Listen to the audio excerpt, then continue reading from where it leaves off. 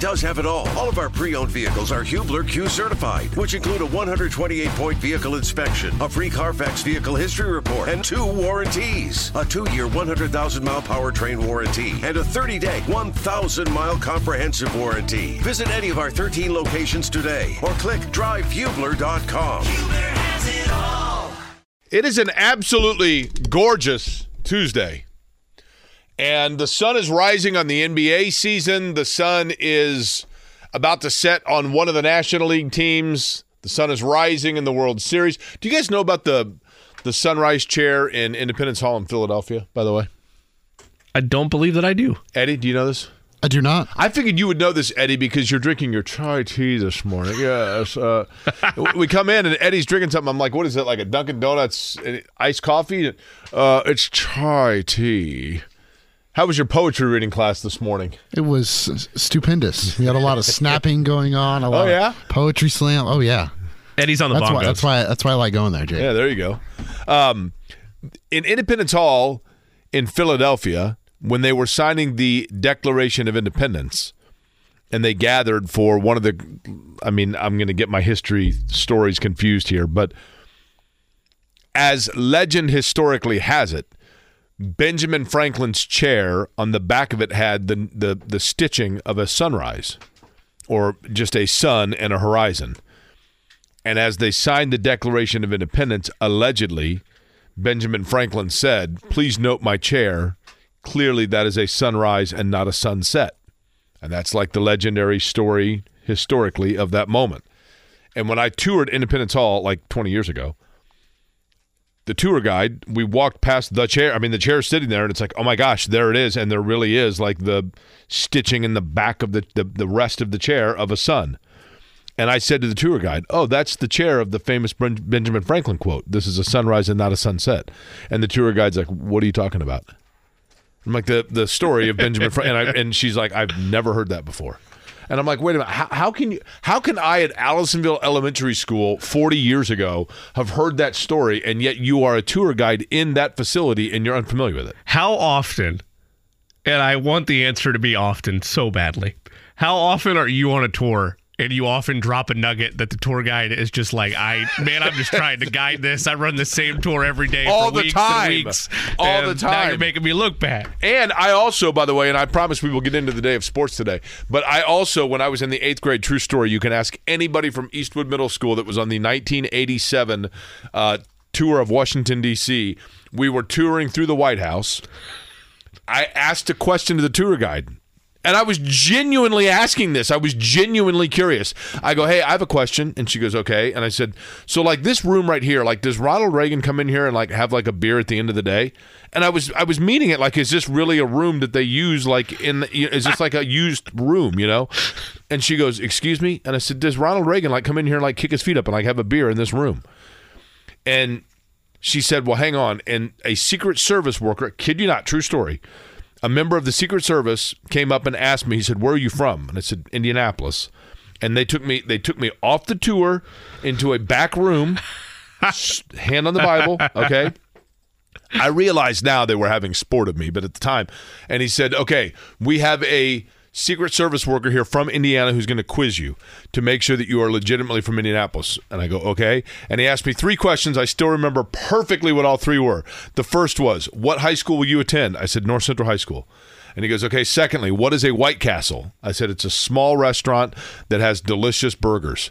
And the third question, he said, where is Nora Library? And I have no idea, Jimmy, as an 8th grader, how I remembered this cross street, but I said, it's at the intersection of 86th and Guilford. And the guy goes, okay, you're good.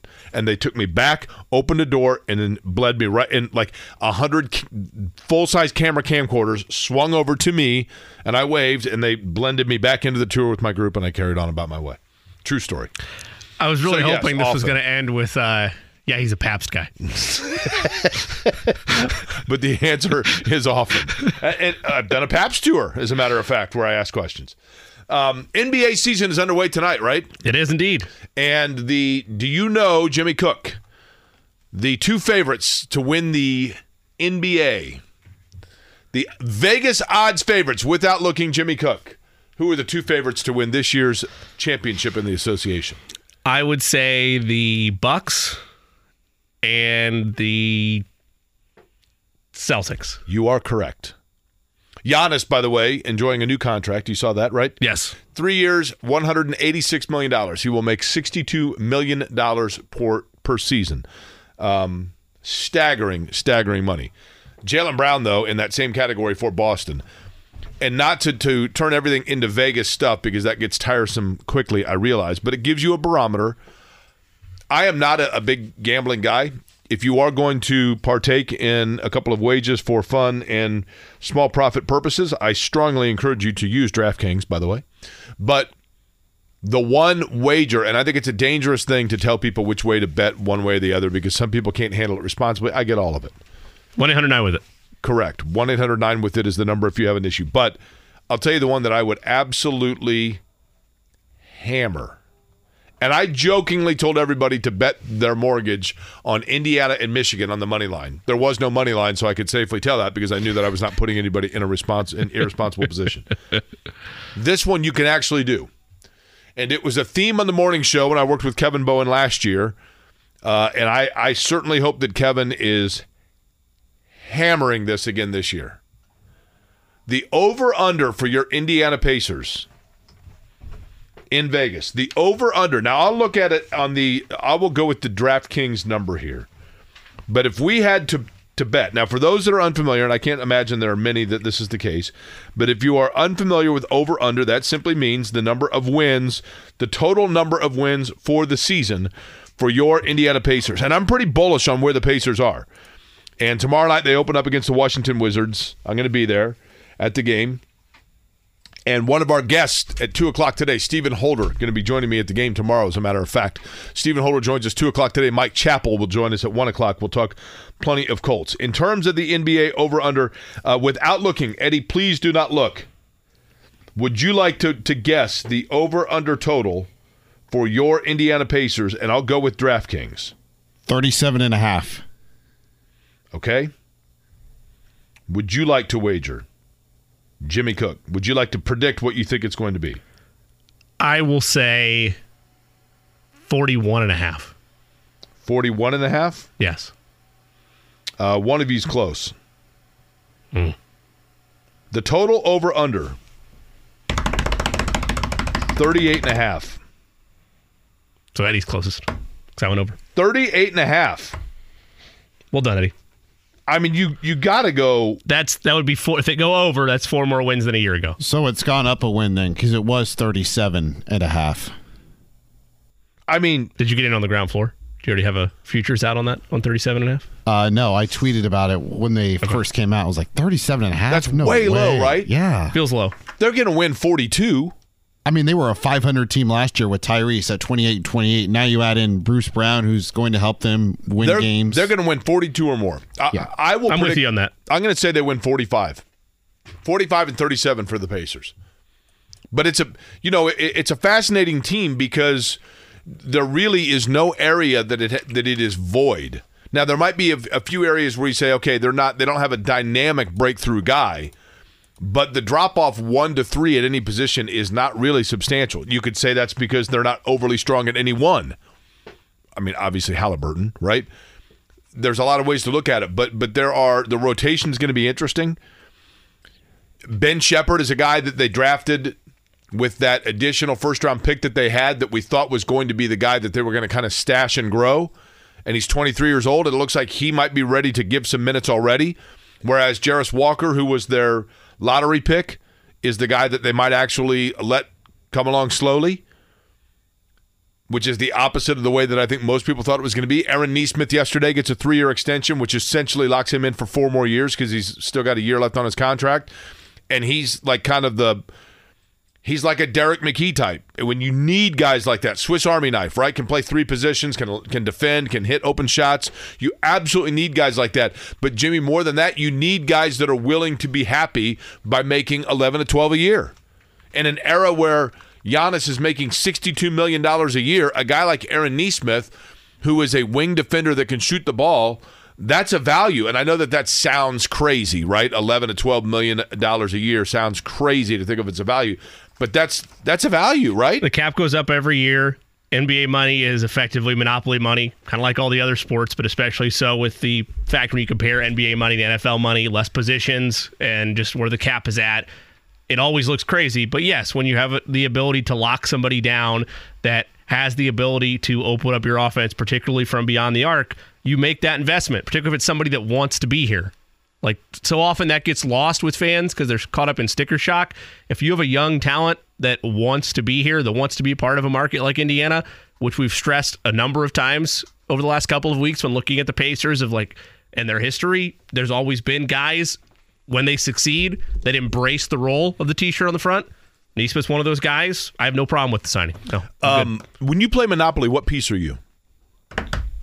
I haven't played in a long time. I think there's a horse piece, yes or no? Is there a horse?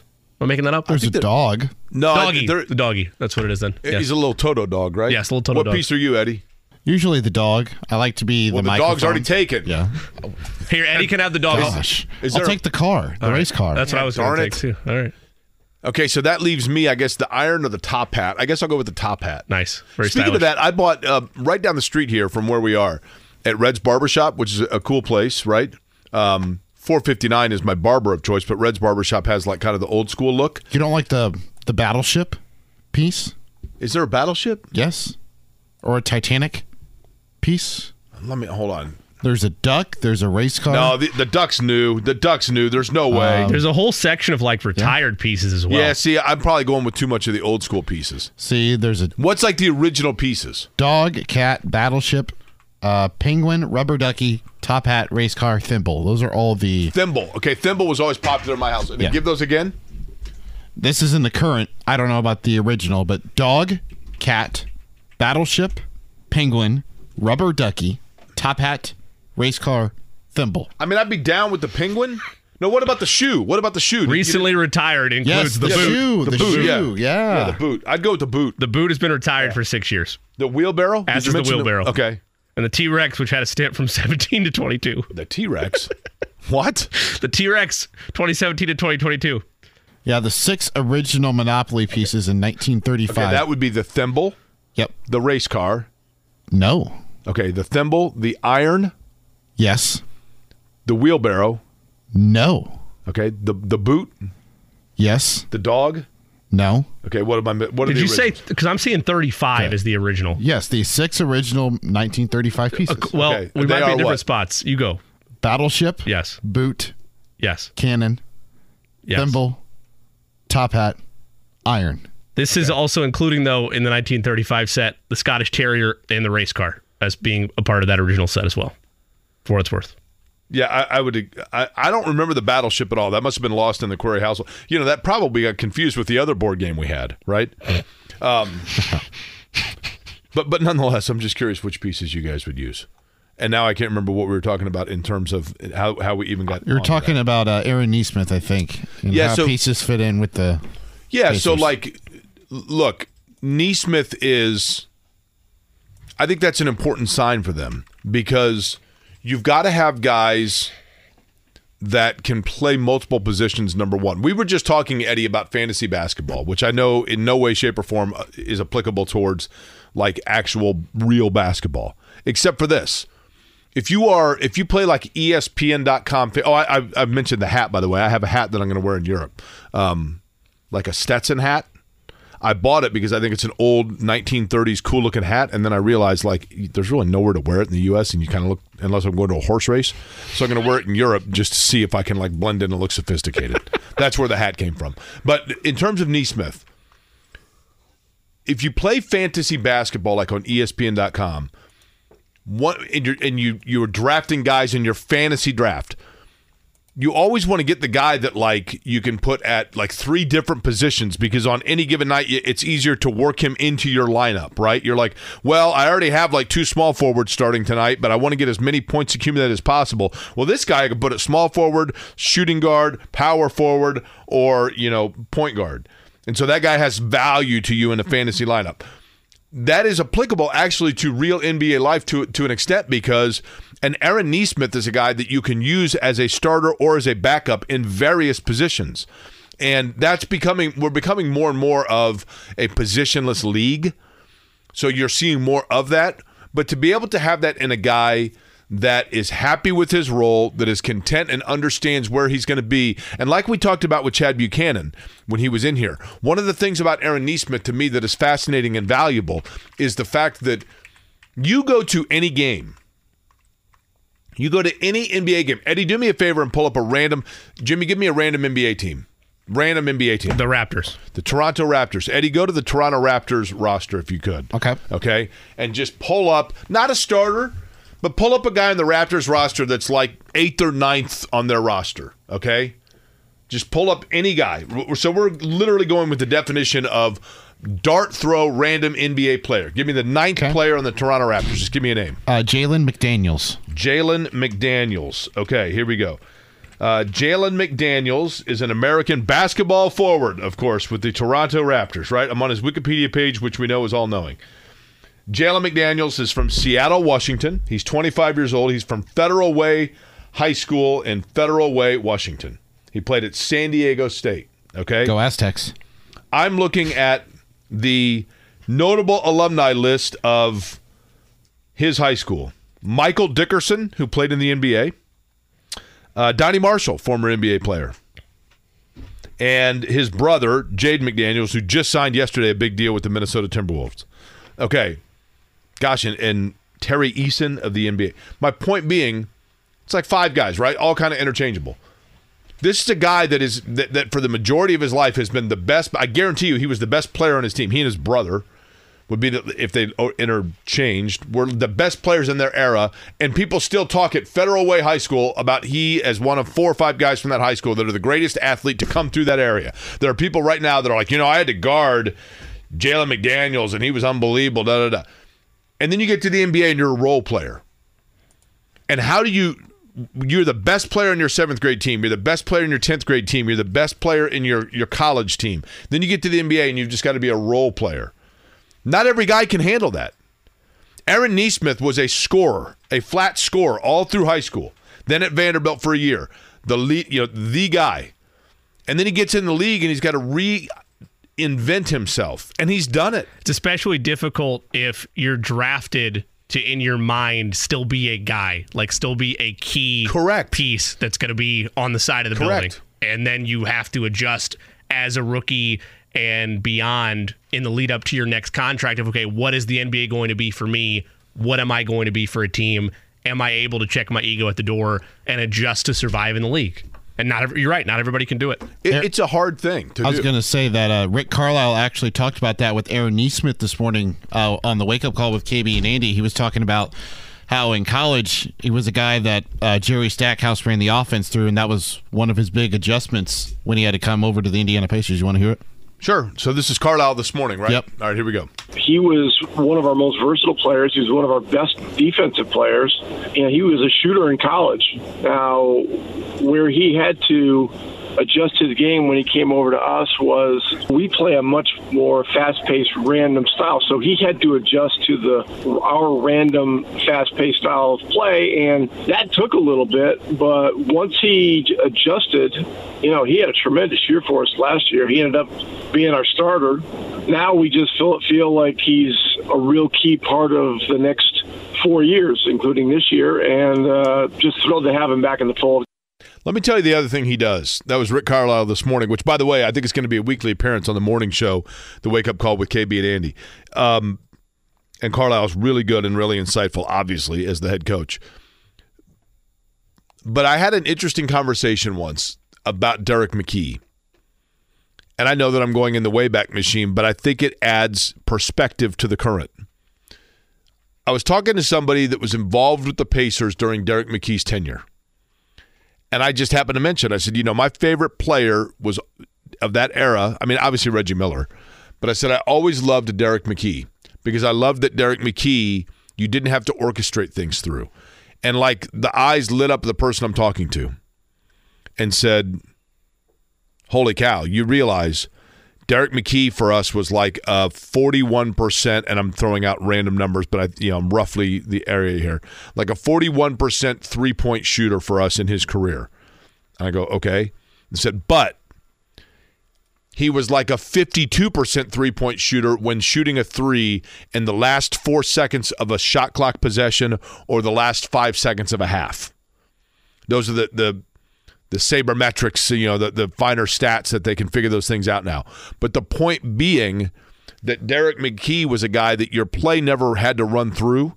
But when the play came to a stall and the ball ended up in his hands where something had to be done, he was a capable and a confident shooter that then, without having to design to do so, was able to convert end of possessions into points. And I do think that Aaron Nesmith is that kind of a player. If the ball is rotating through and your first option is Halliburton, the ball in his hands, and Halliburton then goes to a Miles Turner or to a Buddy Hield, and there's a double team, and the ball reverses, and now all of a sudden it's in Aaron Nesmith's hands, and there's 5 seconds left on the shot clock. Having a guy at that point that is then able to revert back, Jimmy, to being automatic, like, score-first guy that can then put the ball on the floor, get himself a quick separation, and get a shot up. That is critically important, as opposed to a guy that the ball comes in his hands like a Dale Davis, and he's not used to being an offensive player, and he's like, I have no idea what to do with this thing. It's very important, and I think it's going to be a really important piece for the Pacers this year. But I'm excited about the Pacers season. I really am, because I think that we anticipated that they were going to have to take steps forward. We thought it was going to be a 2 to 3 year process, and Jimmy, the reality is that process already has begun, and I think this is the year they take a step. Somebody just sent me a thing. They got them at 35.5 on the over-under, and they went over. That's all day. Yeah, lock that in. Well done. Totally automatic, right? Yes. For me, whether it's the NBA or the NFL, I tend to be an offense-first guy. I mean, that's what I think if you polled people, that's what sells the most, right? Everybody loves exciting, thrilling offensive plays. And there's no doubt with this roster that they are capable of doing that, of electrifying you on the offensive end on a nightly basis. The bigger thing for me going forward, and what isn't going to be necessarily answered the first game, probably not even the first week or first month of the season, is where have they improved defensively as a unit from a year ago. In any of the conversations you hear from Rick Carlisle, whether it is his national hits that he did yesterday, I believe he was with Mark Boyle with SiriusXM, kind of previewing the Pacers season. Obviously, his weekly conversations here on the Wake Up Call with KB and Andy, 7 to 10 a.m. here on The Fan. You know how important and how much he values high-level defensive play. And they're too often last year did that get in the way of things, whether it was being able to close out games, whether it was letting teams go on big runs that made you an insurmountable hole to try to climb out of. And they still flirted around with a playoff conversation late into the season. So you're not necessarily asking for a Hall of Fame level upgrade on that side of the ball, but that is something that I think, regardless of where this roster's at, you need to see a step forward taken if they are going to maybe not reach that win total, because I think that's attainable either way, but get to where I want to see them go, which is my range for them is a 6 seed or better. And that's a high bar. That doesn't mean I'm going to call the season a failure if they don't get there. I don't want them in the play-in this year. I want them to take a leap to a playoff team. 6 seed or better is fair. I think, Jimmy, the goal this year is to get familiar with the playoffs. I would agree. And a series. Get a playoff series under your belt and know what goes on there. How's the chai tea, Eddie? Oh, it's exquisite. Do you put anything in the chai tea? Nope. Okay. Just straight chai tea? Yeah. Okay. Well, ice, but that's it. It looks like it's got some sort of cream in it. It's a very light color. No, that's just chai tea from Starbucks. Okay. Mm-hmm. You sure they're not putting anything in there? I think it might be sold a bill of goods. Chai tea is typically very dark, correct? I learned over the summer, and I just want to double check it because I Googled it as well.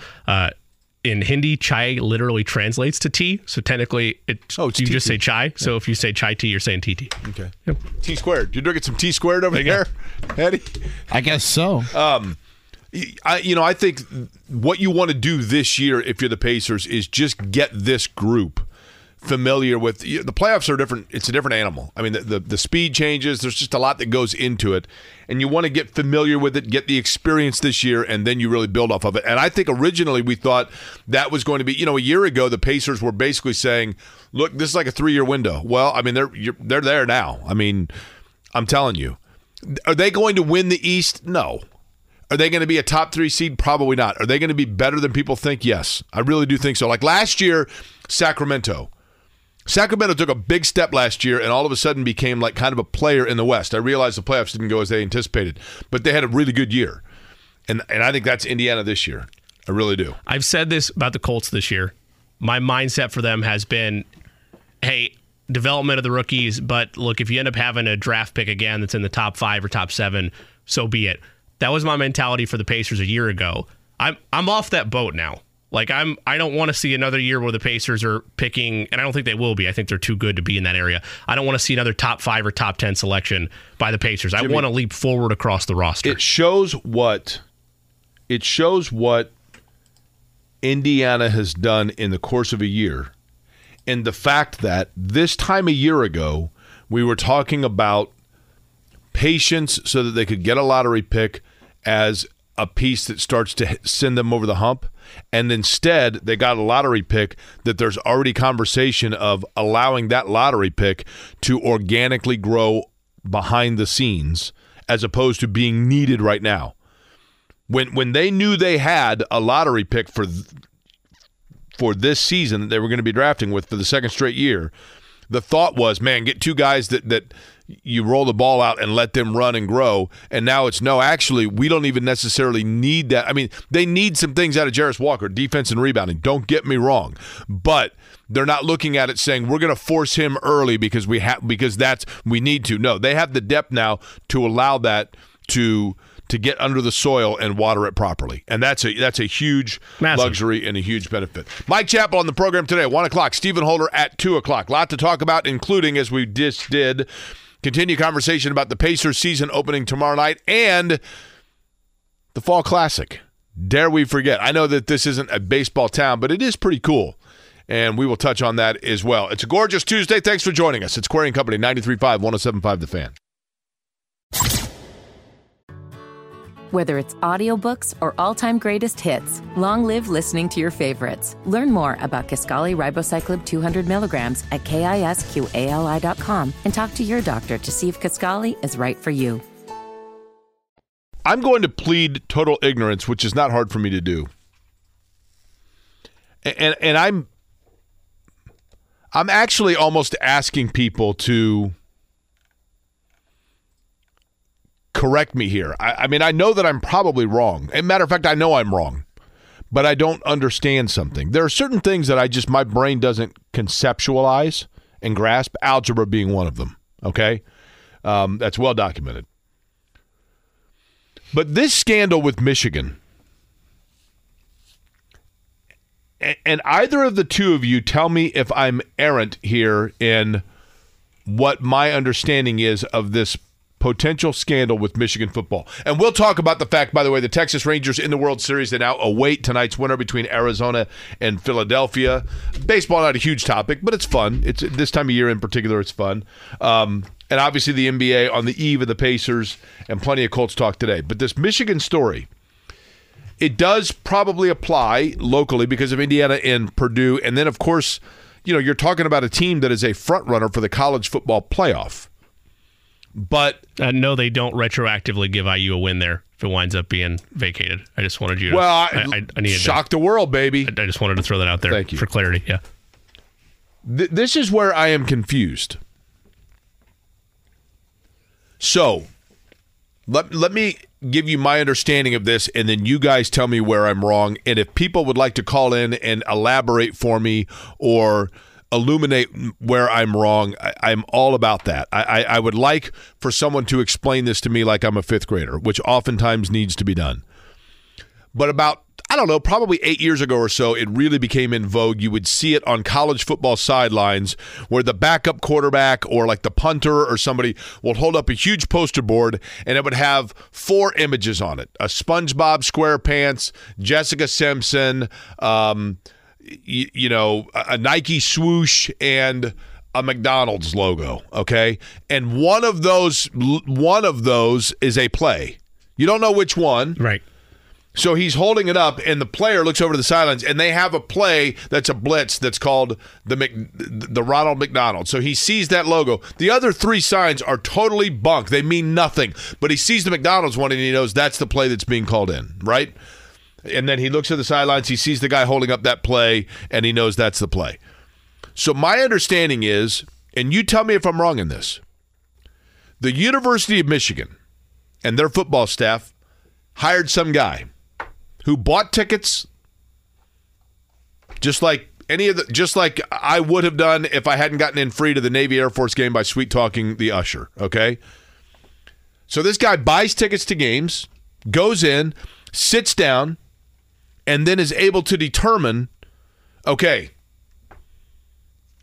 I noticed that when Wisconsin holds up the sign that has the picture of Giannis on it, they run a flare pass. And I've been able to figure out every time they run a flare. So I'm looking at it, and they run a flare pass, and the play before that, one time it had an image, a poster board with these four. The one consistent is Giannis. So when I see a picture of Giannis, that means flare pass. Now, this is being investigated by the NCAA as a violation and as cheating. And I try to be somebody who leads a scrupulous life, but my question is this. What is the difference between cheating and very thorough scouting and preparation?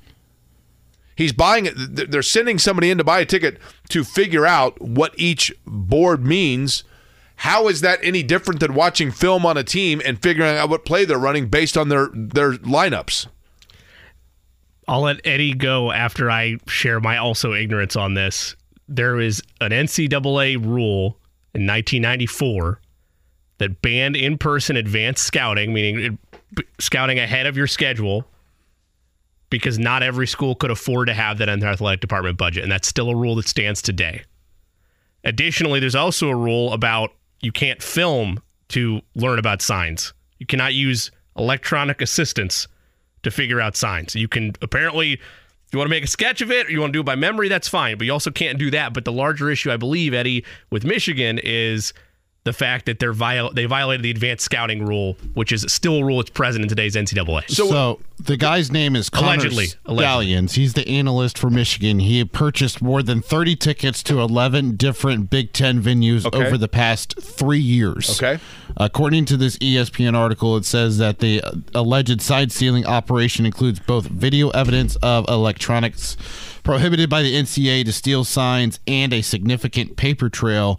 Now, there was another coach that was within the Big Ten and SEC that they did not name in this article who has experience that said that coaches, between the TV broadcast, coaches tape, and what fans film with their phones and post online, the coach said that there's more than enough footage that's accessible without leaving the office. I mean, that's my point. Like, if they were, here's the thing. First off,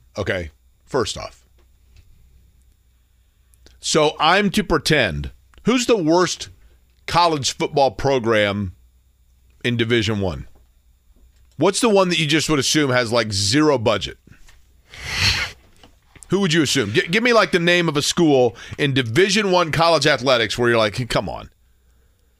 Akron? Probably. Idaho State.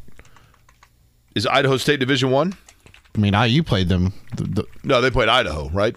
I thought they played Idaho State. No, they played the Vandals. Then, yeah, Idaho. Okay, the Idaho Vandals. So Idaho played this year in their schedule. If you look at the Idaho Vandals football schedule, Lamar, Nevada, California. They played California, Montana State. Did they play Indiana this? They didn't play Indiana this year, did they? It was last year, right? Correct. Okay, so they played California. I guarantee you, California paid Idaho $750,000 to go to Berkeley and play them. Guarantee it, right? What's it costing for this guy to go and stay in a Motel 6 or a Howard Johnson and buy tickets to go watch the Indiana versus Akron game and look at signs? I mean, like, that's not in budget. Come on. It's from my understanding that he's purchasing these tickets underneath his own name, and then he's distributing these tickets to other people to go do the work for him. But he's buying the ticket. Okay. Correct. Okay. But he's not the one that's actually going, so he's having someone else do his job. But again, I'm not trying to in any way, shape, or form exonerate Michigan or say that what they're doing is right if, in fact, it was against the rules. But they can't be the first person to – honestly, they cannot possibly be the first school to do this. And like to your point, Eddie, with the other guy that you're talking about, the other coach that was like, you could – if you watch any game, How many times do you watch a college football game and Herb Street and whatever, and they're talking, they show over to the sidelines, the offensive coordinator, and next to him is standing there some like punter or backup quarterback. There's usually like up a 3 big players sign. with like nowadays 3 or 4 different boards. Right. And you're like, oh, look at that. Like, how funny is that? There's Salma Hayek on a poster next to Morgan Freeman. It can't be that hard to figure out. Like, this is really, like, of all, I guess my point being, of all the things that go on in college athletics, this is what we're hyper-focused on? Really? I mean, you got guys like, I mean, come on. And furthermore, who needs to steal signs to beat Indiana? Right? Are you kidding me? The 3 of us can find, right now there's 8 people on Monument Circle. I just looked outside. There's 8 people right now on Monument Circle. The 11 of us could probably go out. We could at least get 10 against Indiana, right? I mean, these guys don't even know who their quarterback is. Indiana doesn't even know who their quarterback is from one play to the next. They're in the huddle, and the quarterback's in. They're like, hey, I just found out I'm running this play. Here's what we're doing. Okay, so we can't stop those guys from scoring? To be fair, it says that he bought tickets for 11 different stadiums in the Big Ten, so Memorial might not have been on there. Maybe they didn't need to scout. If Indiana's thrilled that somebody bought 30 tickets. They're like, are you kidding me? Come out and see the world's largest flagpole. You know, that's probably why Michigan scored 52 unanswered. It's because they figured out what the signs were. No, it's just 2 snaps. It's the guy that's snapping. Maybe, yeah, exactly. Indiana is worried about people stealing their signs when they're posting videos of them doing jazz hands. I'm telling you, like, who needs, how many schools in the Big Ten does Michigan realistically need to know there's something? Ohio State, okay. There's one. Ohio State's going to beat Michigan this year, by the way. Watch. You watch. Well, we've seen that there's 2 things that don't happen very often, at least in this Ryan Day era. It's that they don't lose to Penn State, which is true. They don't do that, but they struggle against Michigan. Here, look. But that's just been the factoids the last couple. Let me tell you, I'm going to write a book, okay? My book is a fictional story, and it's about a college football team that every year starts out 6-0 and has a proud tradition that they're trying to recapture. Mm-hmm. And every year they start 6-0 and they get ranked inside of the top 8, and then they have a game against undefeated Ohio State, and they lead 10-3 after the second quarter, and everybody gets excited, and people start calling each other across the country, and they're like, oh my gosh, it's happening. Ohio State's going to lose. It's happening. Turn it on. Ohio State, they're about to get bounced out of the college football playoff running. And then Ohio State comes out in the second half and outscores them 21-3 and wins. Guess what? That's Penn State's story every year for like the last 15 years. So, back to the Michigan thing. Are you confused by the aggressiveness by which this is being attacked because it's likely going on elsewhere? Or are you in agreement that they should be going after Michigan? Honestly, and my honest answer, Jimmy, is this. My only question is kind of rhetorically, what is the difference between cheating and proper scouting and thorough scouting? What's the difference? How's it any different than watching a game tape and looking at formations and saying when they run this formation, more often than not, they run this play? The only difference is, okay, when they hold up a picture of Jennifer Garner, more often than not, they run this play. How's that any different than just watching video and like scouting? I mean, how's it any different than sending team? I mean, like literally, teams have scouts they send. Like, what do you do for a living? You run into people. What do you do for a living? I'm an NBA scout. I'm an NCAA scout. I'm an NFL scout. Sure, that's what their job is, right? Let's go to Terry. Terry, what's up? What's up, Query? Hey, first time calling in. Love the company. Didn't like what you said about Ohio State going to try to beat Michigan this year because that's going to be a wake-up call for Daly. You mean Day? Day. I don't care what his name is. So, Terry, you're a Michigan. Are you a Michigan fan or Ohio State fan? You're obviously a Michigan fan, right? I'm blue and maize, baby. Blue and maize. Okay, fair enough. So, the biggest thing I have a question I want you to answer is this whole controversy of people basically doing their job of scouting. How is it against the NCAA rules to scout if you go to, say people go to a high school game to scout a student? Aren't they doing the same thing that these guys are doing? Terry, I mean, I don't disagree with you. Now, as Jimmy had mentioned, and by the way, Terry, if you don't mind me asking real quick, how did you become a Michigan fan? I was born into it. I had no choice. I I was at Glen Rice when Glen Rice was a freshman. Oh, yeah. Basically the first year I really started watching them, and then watching Harbaugh and that's cool. God himself, Bo Schembechler being Glen Rice, by the way, Terry. Glen Rice had one of the great tournaments of all time. He still holds the record for most points accumulated in a single NCAA tournament in '89. And when they went to the Final Four in Seattle in '89, and Ramil Robinson hit the 2 free throws to beat Seton Hall, I was thrilled because Seton Hall and Andrew Gase had knocked out Indiana 2 rounds earlier. So they did Indiana a huge favor, and I was actually at that game where Jay Edwards hit the shot against Michigan in '89, one of the great games I've ever seen. But I agree with you, but to Jimmy's point, apparently traveling to and buying tickets to be able to watch in person and scout games well in advance. I think you're allowed to scout like the week before, but doing it repeatedly at stadiums apparently is against rules because some teams can afford to do that allegedly more than others. Is that a fair statement, Jimmy? Yeah, I would say so. Fair way of saying it. All right, Daryl, what's up? Hey, Jake, I'm glad you said Michigan was going to lose because every time you say that, they end up winning. I'm glad you said that. I'm telling you. Same thing that you said that Indiana was going to go into the big house and walk away with a big upset. I called you after you made that statement to make sure your mental health is okay.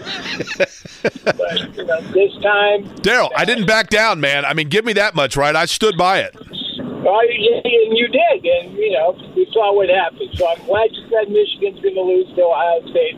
That means they're going to win by 3 touchdowns. Okay, are you a Michigan fan, Daryl?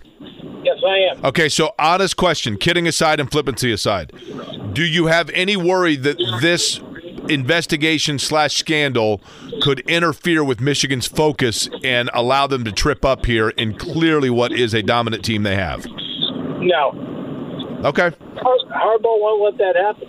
All right, I appreciate it, and we'll see. We'll see what happens with it. Let's go one more, Mark. Hey, Mark, what's up? Hey, Jake, just calling in on this topic. I'm surprised that you don't think it's a big deal due to the fact that using the electronic device, I think, is the key. If you send a guy to a game that literally is recording the coach's hand signals the whole game, and then you can go back to the office, if you will, and then replay said game and literally time it up with all that and have essentially a whole work week to study that and dissect that. I think that is very different than me just attending a game in person or watching a game and trying to pick off those signs in real time. My understanding, and Mark, competitive advantage. I don't disagree with you there, Mark. I guess what I'm saying is, and that's why I was saying, I mean, I'm pleading ignorant here. My understanding was it was that they were going and looking at the sign boards as opposed to like the hand signals, right? And just figuring out based on the law of average. I mean, yes, if you're going and you're secretly videotaping sidelines, I mean, that's, and I don't know what the specific allegation. My understanding is the allegation is that they're looking at the signboards and figuring out what plays run based on what sign is being. So let me ask you this then, because this is another thing that just popped into my mind with this whole Michigan thing: the Houston Astros cheating scandal. I mean, this is all the same thing. They were stealing pitch signs, and then they were just relaying to the hitter what the pitch was doing. The difference being this: the difference being, and they didn't have to go to different places to videotape all this stuff. But the difference being this, in terms of the allegation of the Houston Astros is that the Houston Astros were using high-tech cameras live in the moment, correct, to look at pitches that were being called and then signaling to the batter in the moment right there what pitch was about to come. The allegation for Michigan is that they were sending people to games to analyze, as I understand it. Now, if you're talking about secretly videotaping coaches' hand signals, that's a different story. But my understanding from what I read was that they were looking at the huge signboards with the quadrant of the 4 different pictures, and then figuring out, okay, with each signboard, what it most likely represents in terms of a formation that's going to be coming, or a defensive play or offensive play that is coming based on that sign. And then predicting it in the future so that then you can tell your players, hey, when we go to Wisconsin and you see them hold up, look to the sidelines, if they're holding up something that has the Oregon Duck on it, they're most likely about to blitz.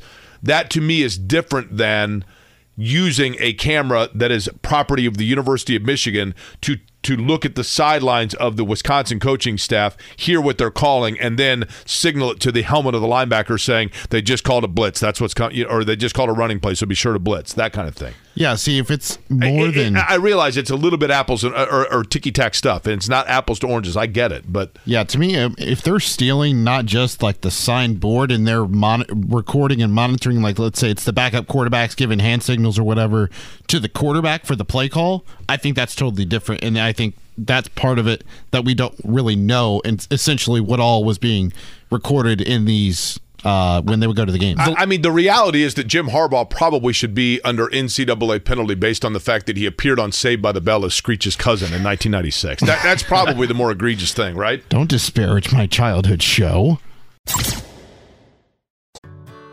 Whether it's audiobooks or all-time greatest hits, long live listening to your favorites. Learn more about Kisqali Ribociclib 200 milligrams at KISQALI.com and talk to your doctor to see if Kisqali is right for you. You'll never guess who Screech's cousin is. Hi, everyone. I hope I'm not too late.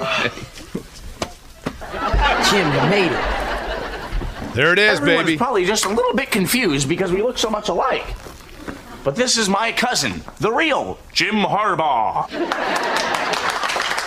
Now, do you remember this, Eddie? Thanks for clearing. I'm here because my... You still rolling with it, or you're done? No. Do you remember that? No, I don't. I thought that's your childhood show. It was, but Jimmy?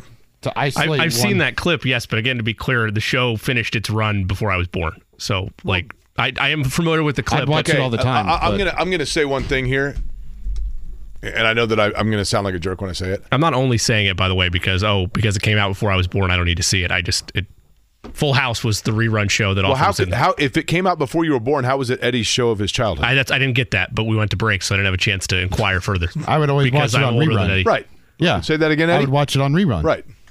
So, in other words, just because something was done before you were born, you still were aware of it, correct, Eddie? Yeah. Okay.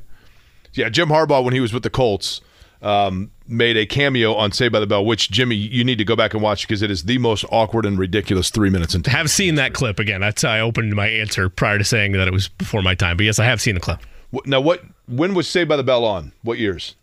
I ended in 93, started in 89. And what year were you born? 95.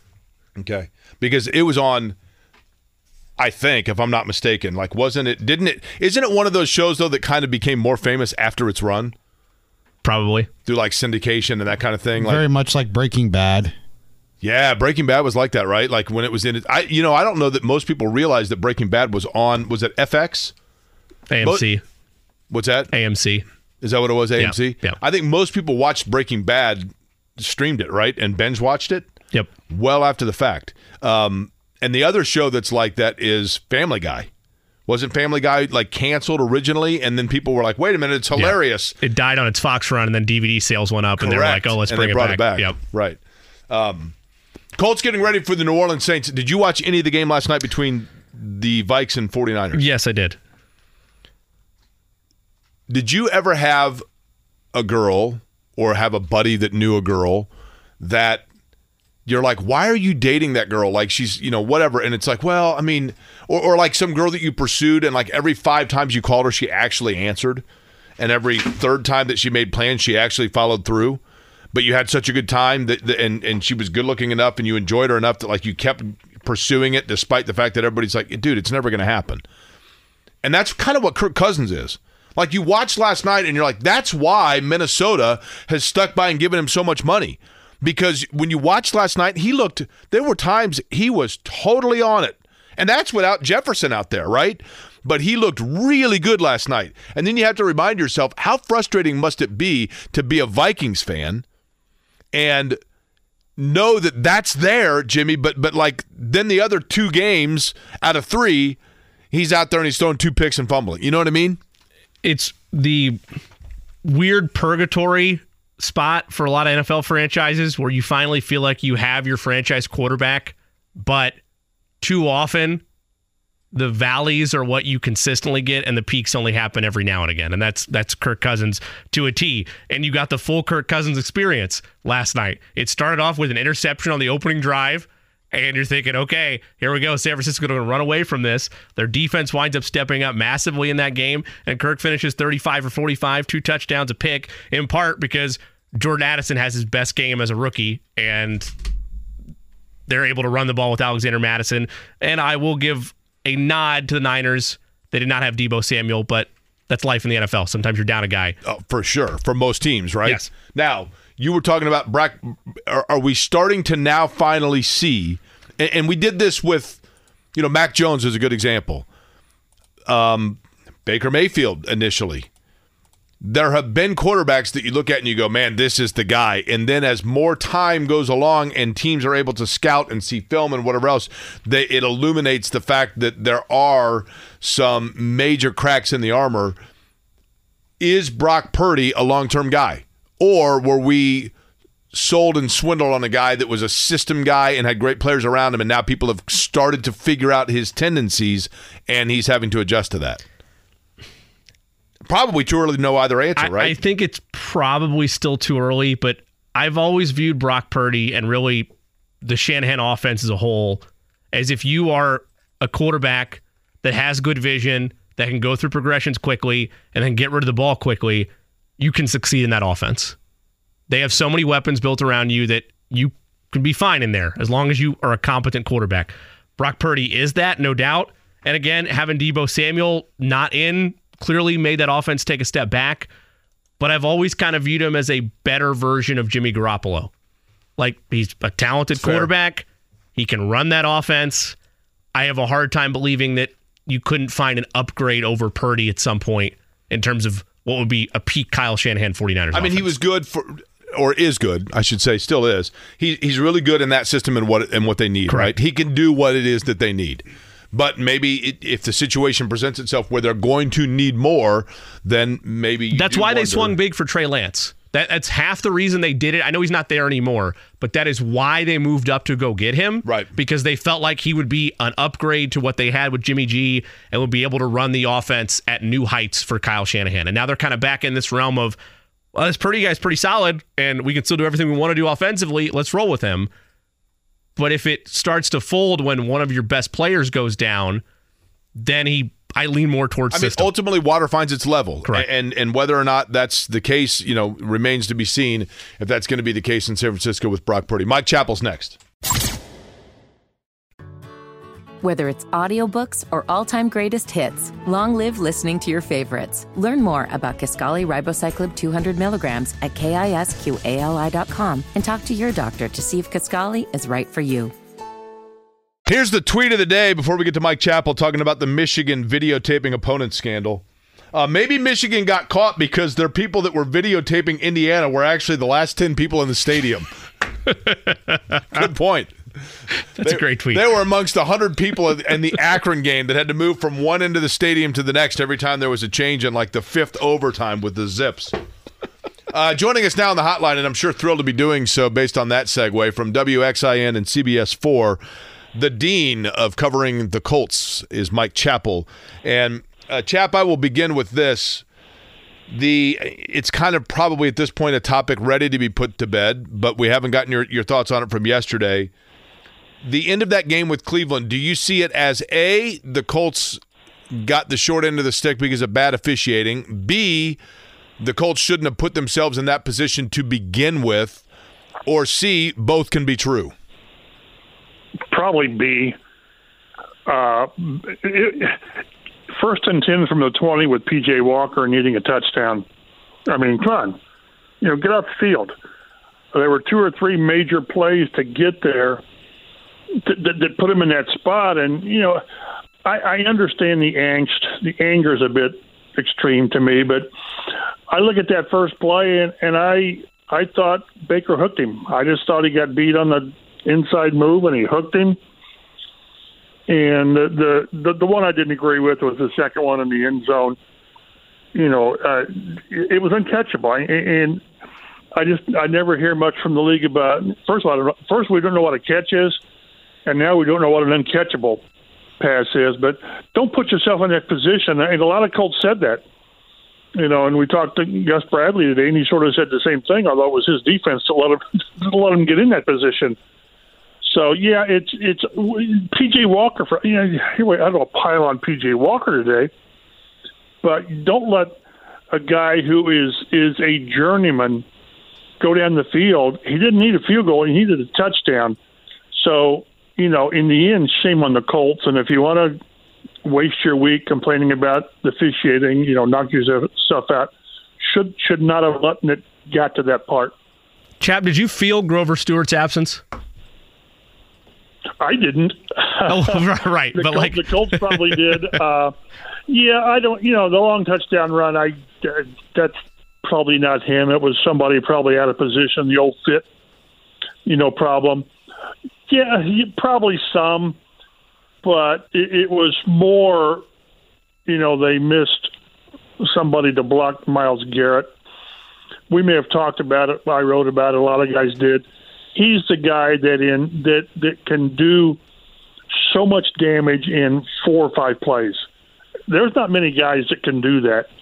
The Watt brothers, the Bosas, Micah Parsons. You don't notice them a lot, and then you notice them because they're responsible for like 17 points or whatever. Of course, he also gave them the touchdown. I believe that was him on the false start. So he takes and he gives, but he just turned that game in the second quarter, and the Colts did such a bad job in a couple of plays. The block field goal is just unearthly. You just how do you prepare for that? But to leave down in the end zone, and Shane Steichen said that he'd like a do-over on that one where you're thrown out of the end zone, a double move out of the end zone. And you've got Drew Ogletree and Blake Freeland trying to impede Myles Garrett, which neither one did much to do that. So I don't put that on Grover. There were other things more concerning, and we end up somehow scoring 38 and getting beat. That's really tough to do. Mike, which do you see happening right now at a more accelerated rate? The phase down at no fault of his. I mean, with Jonathan Taylor playing now in getting more involved, kind of the slowdown phase of Zach Moss away from the offense, or the emergence of Alec Pierce becoming a bigger part of the passing game? Moss. Just because you paid Jonathan Taylor $42 million, what was it, $26 million guaranteed, whatever it was, for a reason. And again, it's at no fault of Zach Moss. I think he's still number 2 in the league in rushing, which is really crazy. He missed the opening game, or he might be the league rushing leader. And you need to move somewhat away from him, because that's how good Taylor is. We've seen how they've amped him up every week. And I remember I talked to Jim Irsay, and he said, yeah, we're going to ease him in probably 3 or 4 weeks. Well, here's week 4. And that doesn't mean at all you get away from Zach Moss, but they each had, 50 snaps and 18 carries. But then Taylor has those 2 big plays in a passing game, and he's just going to give you more than what Moss does. And boy, you don't want that to be a knock on Moss. It's not.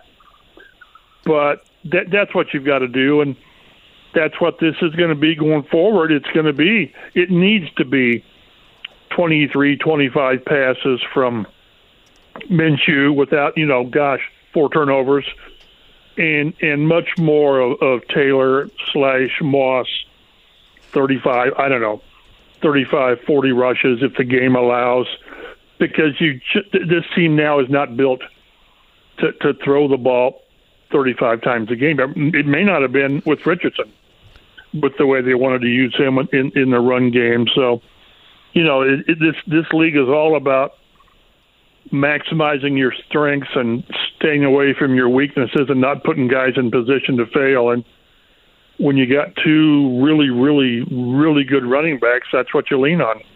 And when you look at it, Mike Chappell, our guest from CBS 4 and Fox 59, when you look at Jonathan Taylor prior to this season, he is not a guy that we saw used a lot. And, Chap, you correct me if I'm wrong here, but I don't recall him being a running back that was seen as a dynamic Marshall Faulk out of the backfield receiving type running back. But he's had a few of those plays now.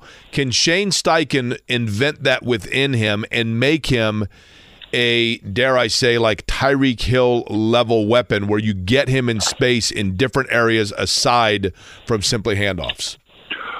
I wouldn't go Tyreek Hill. There's probably Alvin Kamara. More than that, we've seen snippets of him in the pass game, and boy, somewhere we've seen him. He hit that long, was it an 80-yard with a screen pass? I can't remember who it was against, whether it was Frisco or who it was, Baltimore. I can't remember. The games run together. I'm looking here. He's coming into this season. He had 104 catches, about 30 a game, 30 a year, 800 yards, 3 touchdowns, with a long of 76. So he can do it. But what we've seen is a top level play caller. And Steichen he had a couple of times Sunday he wants back. He does. But boy, you can just see what he can do with a player like Taylor. I mean, I think there was 3 plays out of the Wildcat, and he had a big reception against Jacksonville when he split out wide right, and he runs a wheel this week. And he's just a big play. You get him in space, and he's a chance to go 20 yards or more.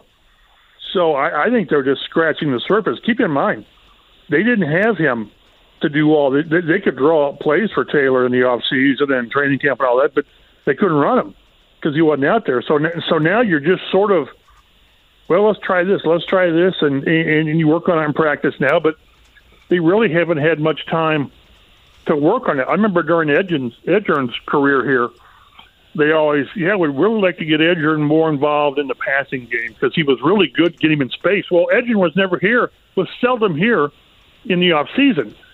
So it was hard for Tom Moore to really expand that part of his game, although there were times when Edge was just a big play in the pass game. Taylor's so much more than I think what Edge was in the pass game and can be. They're using him about every way you can, which is really cool because it forces a defense to prepare. And, oh, by the way, they've got Moss, who if you give him 15 carries, is going to get you, 75 yards. So it's really a good situation, but again, it's one that they're just having now a chance to explore and expand because they haven't had him until this past month.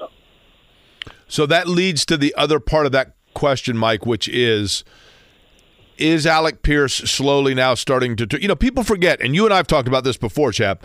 Reggie Wayne was not a star as a rookie. I mean, it took a while for him to get going, and I remember even rumblings of like, man, is this guy ever going to get off the ground? And then it was off and running. Has Alec Pierce started to turn that corner? I think so. I thought we saw that last week. I think one of his first catches was that underneath crossing route, in which they hadn't done a lot. He had been like that vertical guy, and now we're seeing more. And yeah, I think so. Now, I'm guessing that at the end of the season we're going to say, boy, they just didn't use Pierce as much as they should have, or he didn't give them as much as we expected. But keep in mind, you've got Michael Pittman, who I saw Nate Atkins' story in the quotes about maybe I'm not a big part of the offense. What? That was just wrong time, wrong place for Pitt, and I really like Pitt. And you got Josh Downs, and now you got the running game, and they didn't make much use of the tight end that they like to do. But going forward, if games stay winnable and all that, you're only going to throw it 25 times a game, maybe 30. Well, divvy it up. Do the math on who gets the receptions and the targets. So I think with Pierce, it might be more quality over quantity on his plays. And if he can take the top off the defense a couple times, get a DPI once a game or whatever, then good for him. But I think we all, I'll include myself, expected more numbers from him to this point. We haven't seen it. But I do think when they've settled in that this is our quarterback and this is what we can do, they're sort of expanding the pass game, and I think he's going to get more shots you keep throwing those things underneath and with JT or Downs, it's going to leave some shots on the outside, which is really Pierce's game. But I have seen him more active, more diverse. So I think going forward, now I'm not saying he's going to get 6 or 8 catches. Maybe he will. I don't know. But I think he'll be more quality over quantity, which is fine as long as, there is quality there. Mike Chappell of Fox 59 and CBS 4 is our guest. Mike, when Juju Brents went down, it was clear that at times, particularly on that last drive, the Browns tried to target Darrell Baker Jr. and did effectively, especially on the controversial calls, to end the game. We talked about this yesterday. I feel like a large part of that has to go on Chris Ballard and the lack of depth or experience that's in that secondary. Do you agree with that sentiment, A? And then B, we're a week out from the trade deadline. Do you see the Colts sniffing around to shore up or improve the secondary between now and then? Well, we've been talking in the guys in the press room. We were talking from June, July, about what they're really going to go with this inexperienced group, and that was after they lose Isaiah Rodgers with the gambling thing, and then remember they didn't have Juju for quite a while because of injuries. So yeah, this is where they are, and none of us really agreed with this strategy. If that's the roster building, I guess is what you call it, because in a perfect world you were going to go with an experience with Juju and probably Dallas Flowers. That's the best case with Kenny Moore in the nickel, and now it's not best case. It's not. It's close to worst case. You lose Kenny Moore, then you're really hurt. Knock on wood all you want on Kenny Moore because he's having a great year. But the outside guys, they're just worrisome, and we haven't heard an update on Juju. I'm guessing it'll be a game or two. I've not heard more than that. Maybe it will be. I don't know. Will they bring somebody in? That wasn't asked, I don't think, specifically to Gus Bradley today, but he just made it sound like that to do that and bring a guy in and throw him in there right away, you really had to simplify things, which maybe wouldn't be a bad thing. At corner, I even asked Gus today, do you consider leaving Kenny Moore outside, one of your outside guys, which he plays in the base, which they're not in base a ton, but leave him outside and then kind of mess with the nickel position, which then what you're doing is, you're messing with 2 positions, which is never a good idea. So, no, this is sort of the bed they made, and it's so hard to find somebody that's decent enough to step in and play in this late in the season. It just is. Whether they would want to do that, whether some team wants to give up a corner, I don't know, but they're simply running out of viable options. The other guys they got, the Tony Brown and Chris Layman, those guys are sort of special teams guys. They really are. So, but again, I agree that this is the roster building they did in the off season, and right now it's kind of biting them in the butt. Last year, Mike Chappell was our guest. We spent a ton of time being critical, sometimes rightfully so, sometimes maybe a little too much, of Bernhard Raimann as a rookie along this offensive line. He's only been asked, the player I'm about to reference, has only been asked in injury relief to step up and be a part of the O-line. But are we doing the same thing with Blake Freeland in terms of his struggles and him just being a rookie, or are there concerns there about his relief efforts over the last couple of weeks? No, the problem, I think he's played okay considering. I thought he played pretty well last week. The problem is your precious memories are the most recent ones, and you got Myles Garrett. And Myles Garrett whipped up on Bernhard Raimann on that one around the side. Then he gets past Freeland and in the tight end in the end zone. No, but again, this is what they did. This was their roster building to where there really wasn't a veteran swing tackle that you'd say, okay, if something happens, we can put this guy in your spot, because it's been Blake Freeland, a mid-round draft pick. It's just asking a lot. It's if you thought he was going to be that good, you would have taken him higher. And that's not meant as a knock on him. It's just he needs more time to get his feet on the ground. But That's what I say. Sometimes it's on the team when you put players in position that maybe they're not quite ready for. But I thought he'd played pretty well. I think he had really a top run blocking grade against Jacksonville, which was crazy because they didn't run the ball very well. But it's just he when you're a tackle and you make a mistake, it's just going to be a bad play. It just is. Maybe, Myles Garrett makes it a really bad play. But if a tackle gets beat on the edge, the quarterback's going to be in peril. But this is what they did in the offseason, the approach they took, and now they're having, as long as Braden Smith's out, he's your right tackle. And we don't get an update on Braden Smith much, but he's missed 2 games, and we'll see how long he might be out. Mike, it's interesting.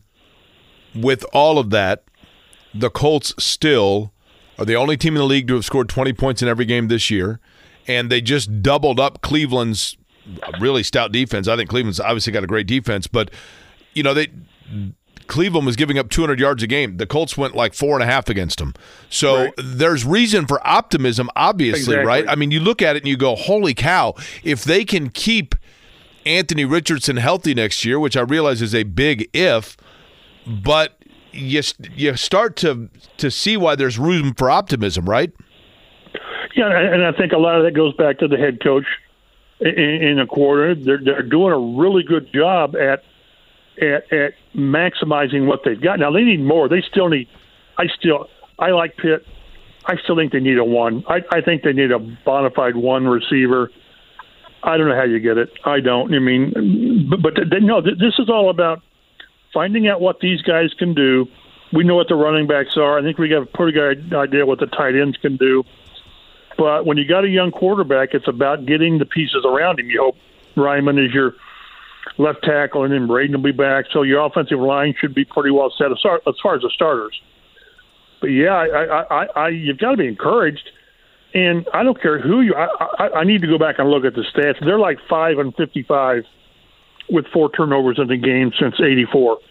I bet those 5 games they won were with Peyton, because it takes it takes a special quarterback to turn the ball over like Peyton did occasionally, and then win. I remember he had that 6 turnover game, 6 interception game in San Diego, and they should have won because Vinny missed a chip shot field goal. But you can't win. I don't with all the round. You can't win with 4 turnovers. It's just too hard. And they had 8 in 2 games. So I don't know if they beat Jacksonville or not. How the game might have gone, but they darn well would have beaten Cleveland if you don't turn the ball over 4 times. Joining us on the program is Mike Chappell of CBS 4 and WXAM Fox 59. Chappell, let's go back to Michael Pittman. 2 questions here. The first being, afterwards, there was, and again, I keep saying it percolated. I don't know that you would say that this is boiling over by any stretch, but there was kind of that hint from Pittman of, I need more targets, I need more looks. Yeah. He made a huge play in that game. I get it. He sees the blueprint from Jonathan Taylor. He's in a contract year.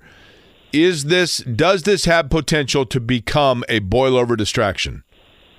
I don't think so. I think this was I hope and I think this was a one-off to where a player who, I think I can call him the ultimate competitor type of guy, to where you're thinking, I could have done more.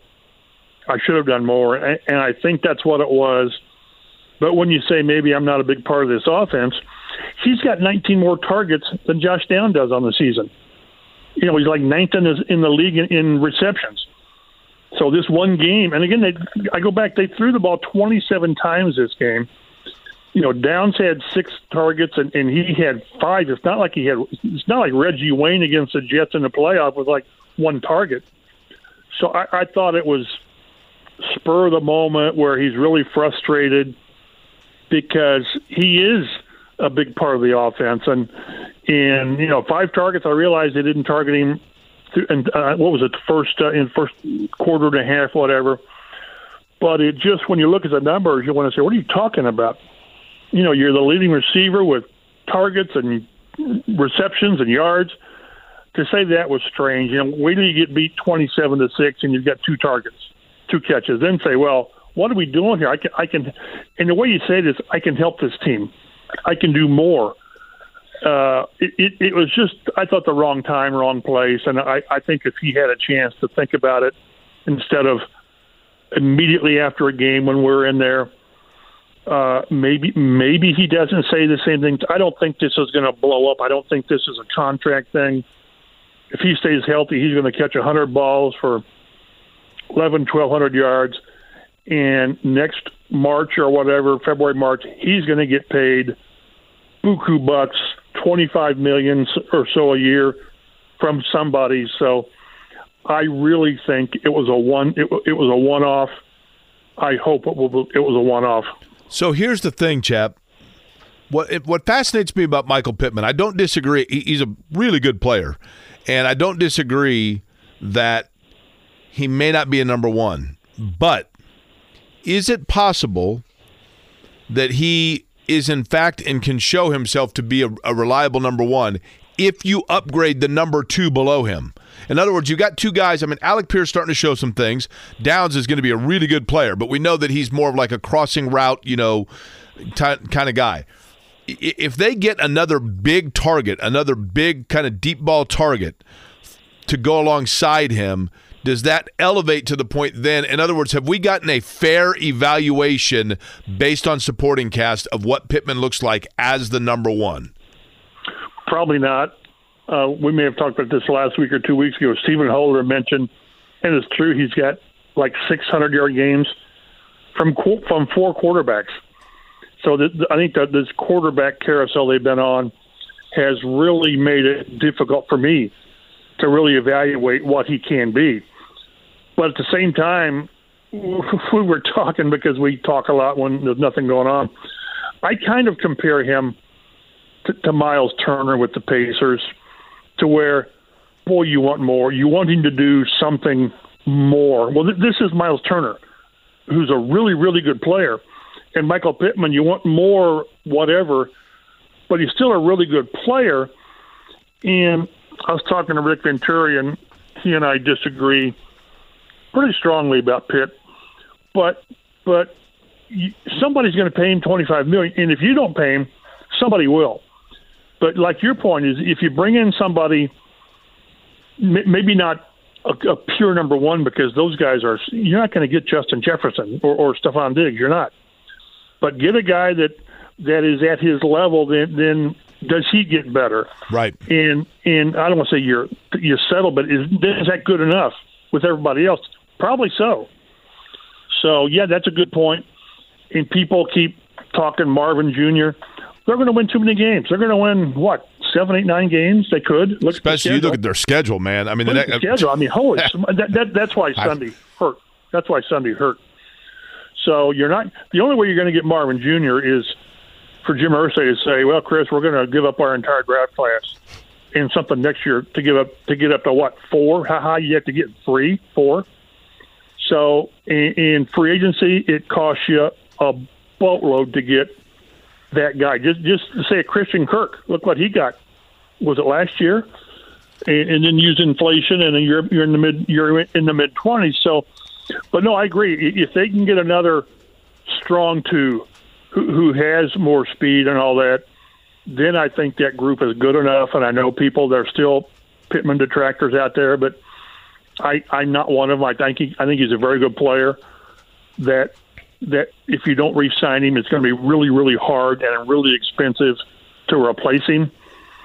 So, but that's what it's all about. It's about finding out what you've got this year, and when AR comes back next year, you've got this group, whatever this group is.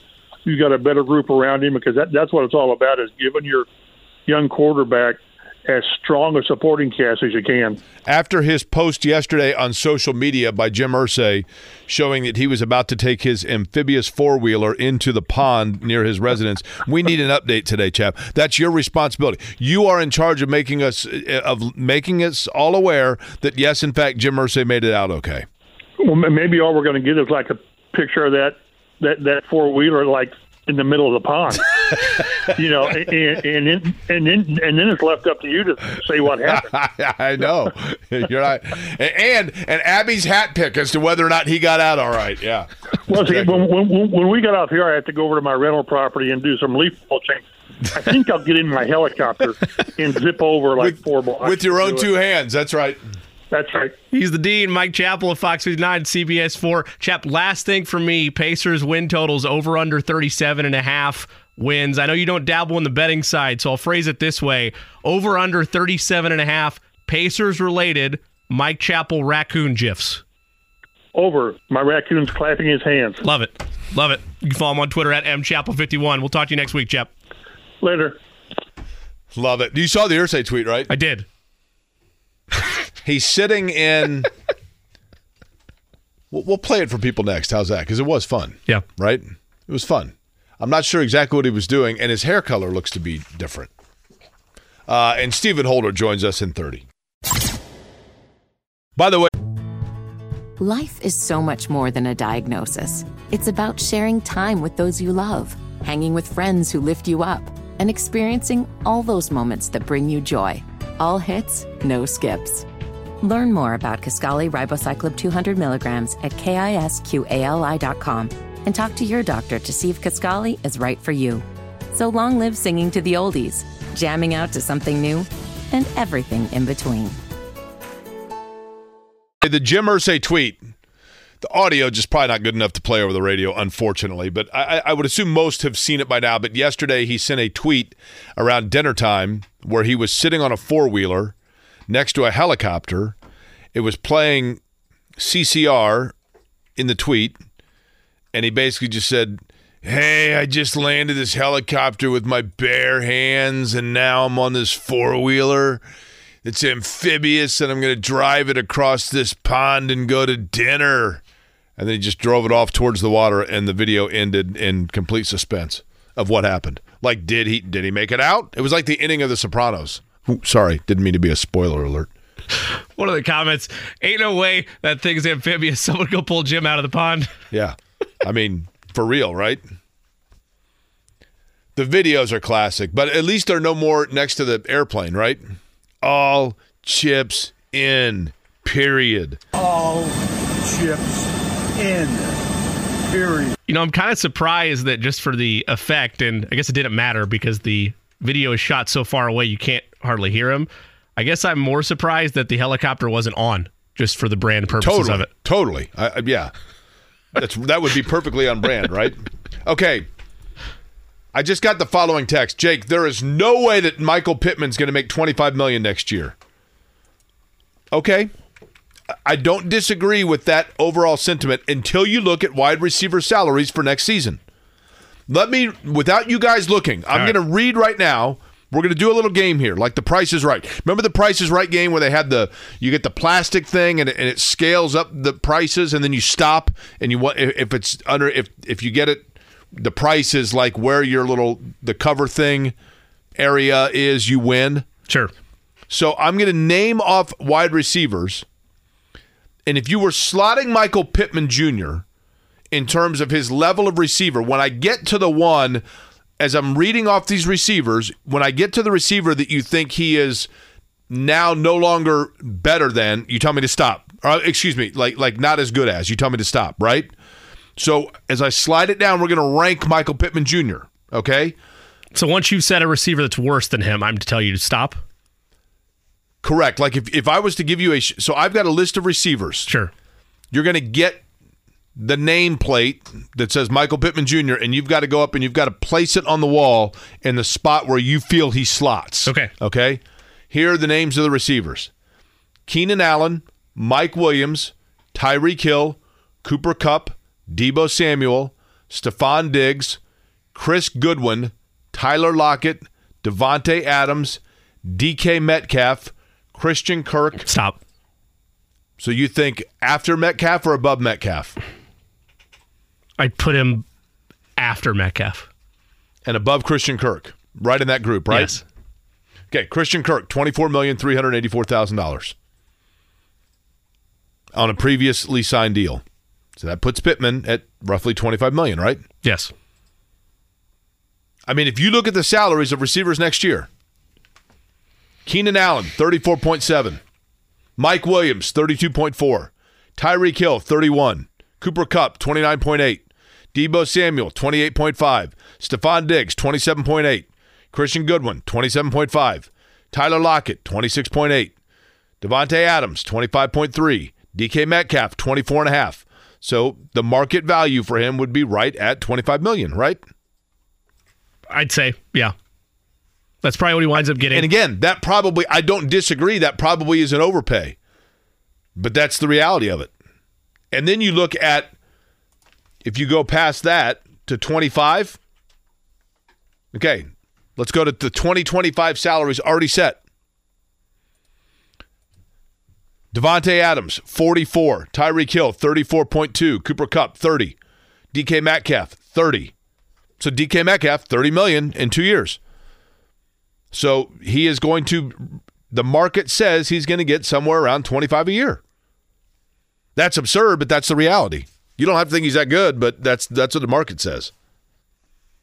I think that the Colts, and this will be conversations for January, I know, but you should still be thinking about it because you're planning around Anthony Richardson, and you know that the Colts are already scouting ahead for what this team's going to look like in 2024.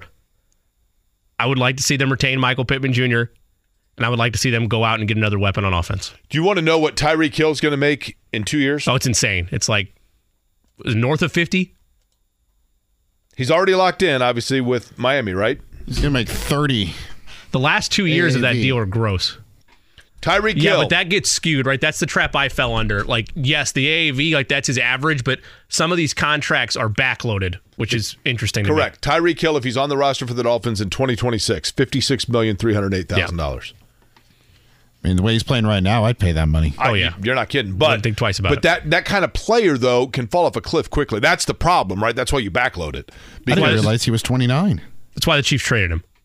I mean, that's part of the reason, right? They wanted to get younger. They wanted to invest in other places, and they were banking on it falling off at some point. Clearly, Jimmy, the Chiefs have learned that when you have Mahomes and Kelsey, you can get away with it, yes. As I have always said, okay? And this was like we talked about with Jonathan Taylor when I was on the morning show, and Kevin and I talked a lot about the Taylor negotiations. You look at any player during negotiations and determine if you are able to replicate their production at 70% the level of production, but do so at 30% the cost, you do it every time. And if you look at the players, Tyreek Hill is an unbelievable talent, right? He's insane. But at $56 million, I mean, the Chiefs are able to play, you know, you look at it, the guys that they've got that they can plug in, their system, their engine is the combo of Mahomes and Kelsey. And then it's a matter of just auxiliary piston parts around it. And they have been able, if you look at the guys that they've had that have come through there, they've been able to facilitate for big-time production for other guys on first-year deal, you know, on initial contract deals. And then rinse and repeat, chew up, spit out, move along. The Colts did it with Edgerrin. I can't believe they're getting rid of Edgerrin James. And who's this guy, this Addy-Eye that they drafted out of LSU? Well, I mean, Joseph and I was a nice, solid player for them, and they got to Super Bowl with them and won a Super Bowl with them because the system was Manning with Harrison and Wayne, and then the bookend defensive players. The rest were auxiliary pistons, and that's the way you ultimately want to build it, right? That's not the. I mean, once Patrick you Mahomes have doesn't grow in trees. Correct. Once you have the franchise piece in place, you can take liberties at areas that might seem mind-boggling that you would move on from them, but you can make it up with a good quarterback, right? Like that's tale as old as time. Once you have the quarterback figured out, you can pretty much plug and play where you want to offensively. I mean, do you realize who the Chiefs' highest paid receiver is going to be in 2 years? I mean, obviously they're going to re-sign some people. Look at the Chiefs, okay, right now. Who's the Chiefs' highest paid receiver on the roster, on their roster? Right now, I'd say if we're taking Kelsey off because he's a tight end, I would probably say Marquez Valdes-Scantling. Correct. $11 million a year. That's our highest. And Justin Ross, by the way, just got a felony. Did you see that? He did, but apparently I didn't realize it's the second day in a row that we're modifying things in terms of law enforcement. It was initially like $25,000 of property damage. Now it's less than $1,000. It's a misdemeanor. I don't know, whatever. But yes. Oh, really? I did see that, yeah. Well, I didn't see what Justin Ross, the receiver for the Chiefs, who was you may recall his breakthrough game was the national championship game between Clemson and Alabama when he was a freshman. He had 2 unbelievable plays, and then he had a neck surgery that basically ended his college career. But the Chiefs signed him to an undrafted free agent deal. He's worked his way onto the roster. And I didn't see. I mean, I just saw property damage. I'm like, well, what did he do? Did he trash a hotel room? None of that was released in terms of what he did, but initially the thought was that initial reporting of criminal damage of greater than $25,000. Now it is criminal damage less than $1,000 and another misdemeanor crime of domestic battery. You ever been arrested, Jimmy? No. Eddie? Nope. Olave got arrested last night too. I don't know if you saw that one. I did not see that. Olave, yeah. Mm-hmm. But Olave's was what's the biggest speeding ticket you've ever gotten? I haven't gotten one. Come on. Never. What do you drive? What do you drive? A Buick? I drive Oldsmobile? a 2017 Chevy Malibu.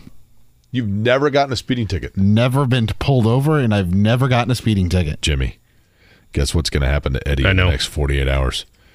Is this real wood here? You better knock on it. Jimmy, what's the highest speeding ticket you've ever gotten?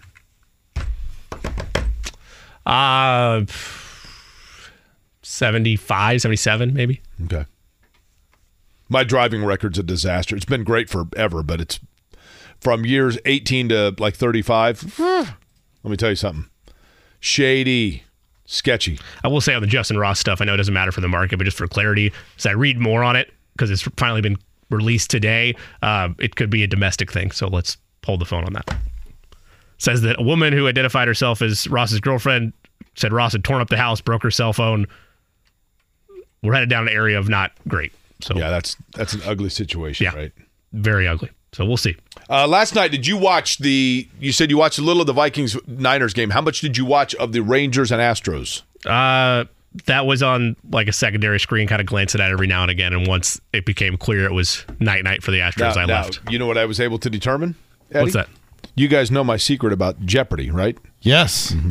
Well, and let me give you a little tip, little insider trading, little inside tip for those of you, right? Especially you degenerates.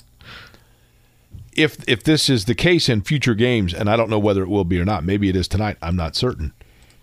But I noticed last night's game, 7th game, Game 7, ALCS, winner goes to the World Series. It was on FX. It was also on Fox Television. But Fox Television was carrying I'm sorry, not FX, FS1. It was on FS1 and then regular Fox Television. But Fox Television was taking the FS1 feed. So if you watched on FS1 and then hit last on your remote and switched over to Fox, running 8 to 9 seconds behind, guy hits fly ball deep right. Catch, third out. Quickly flip over to Fox. Pitcher just getting into rotation. You know what? I bet this guy goes fly out deep right. What do you want to bet? You get somebody who is casually sitting and watching the game that is addicted to watching TikTok videos on the phone and or perhaps Real Housewives of Orange County on a side television. You can basically get all kinds of wagers. I'll bet you right now this guy's going to hit this in the gap. 2 runs are going to score. Bingo. Let me take you down a further hole, and I can't remember the term. And I know that you're just going to love this because you're all things gambling, like Eddie and I. There's a term. 1-800-9 with it. Indeed, if you have a problem. There's a term for being in person at a sporting event for the sole purpose of trying to beat the relay on the Sportsbook app for like certain situational bets. So put this to me. Speak this to me like a second grader who has never actually. So you want to do it? Yeah. Here's an example. I think Jimmy's hinting at here. So let's say, Jake, you're at the Colts game on Sunday against the Saints. Mm-hmm. You've got the DraftKings Sportsbook app open on your phone. Okay. You're looking at the drive result for that particular drive. Let's say for the Saints. You've got it clicked on. Let's say it's a turnover or whatever it's labeled as, and you have some money just waiting to push place bet. You're at the game live, so you see it happen live. You push the bet before it closes it out on the sportsbook. Boom. You just won money. Is that possible? It's hard to do, but it is possible. And the reason it's more advantageous to do it in person is because when you're at home, you're on basically the same delay that the sportsbook is in terms of... It's difficult to do because they usually lock it like very quickly. So here's the thing. That is so the thing Jim Harbaugh should be sending people to games to be doing this as opposed to actually stealing signs, right? Yes. Like, do me a favor and just go to the game and just start wagering on what's going to happen on every play. Now, I think I told you guys the last time I tried to do that, it was like a it was the next pitch, wagering on what was going to happen, and it was like plus 650 that it was going to go in play.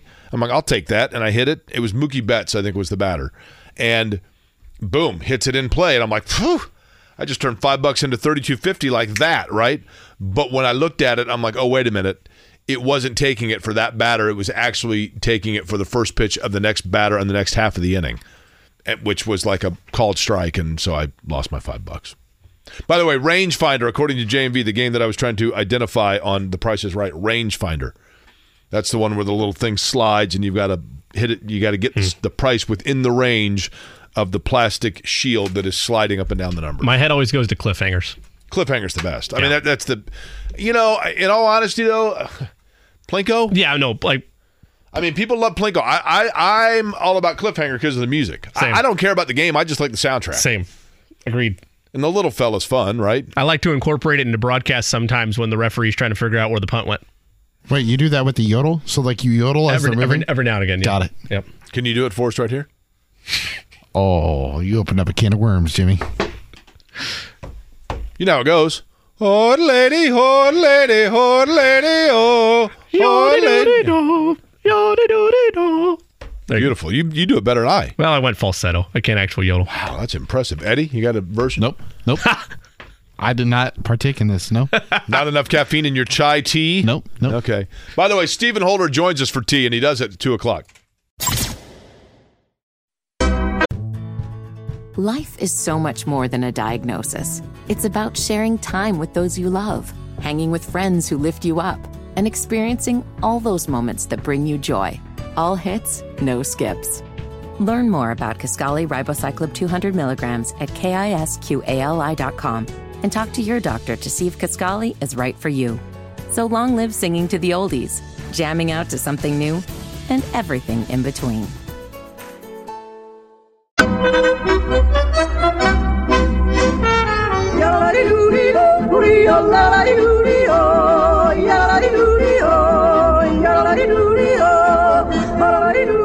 See, I can't tell if that's Jimmy or the show. But here's the thing. There's not a single person listening right now that just didn't turn up their radio. Because that song... It's a jam. Jams. Yep. Totally. Straight game show banger right there. I mean, it is great, man. There's no doubt.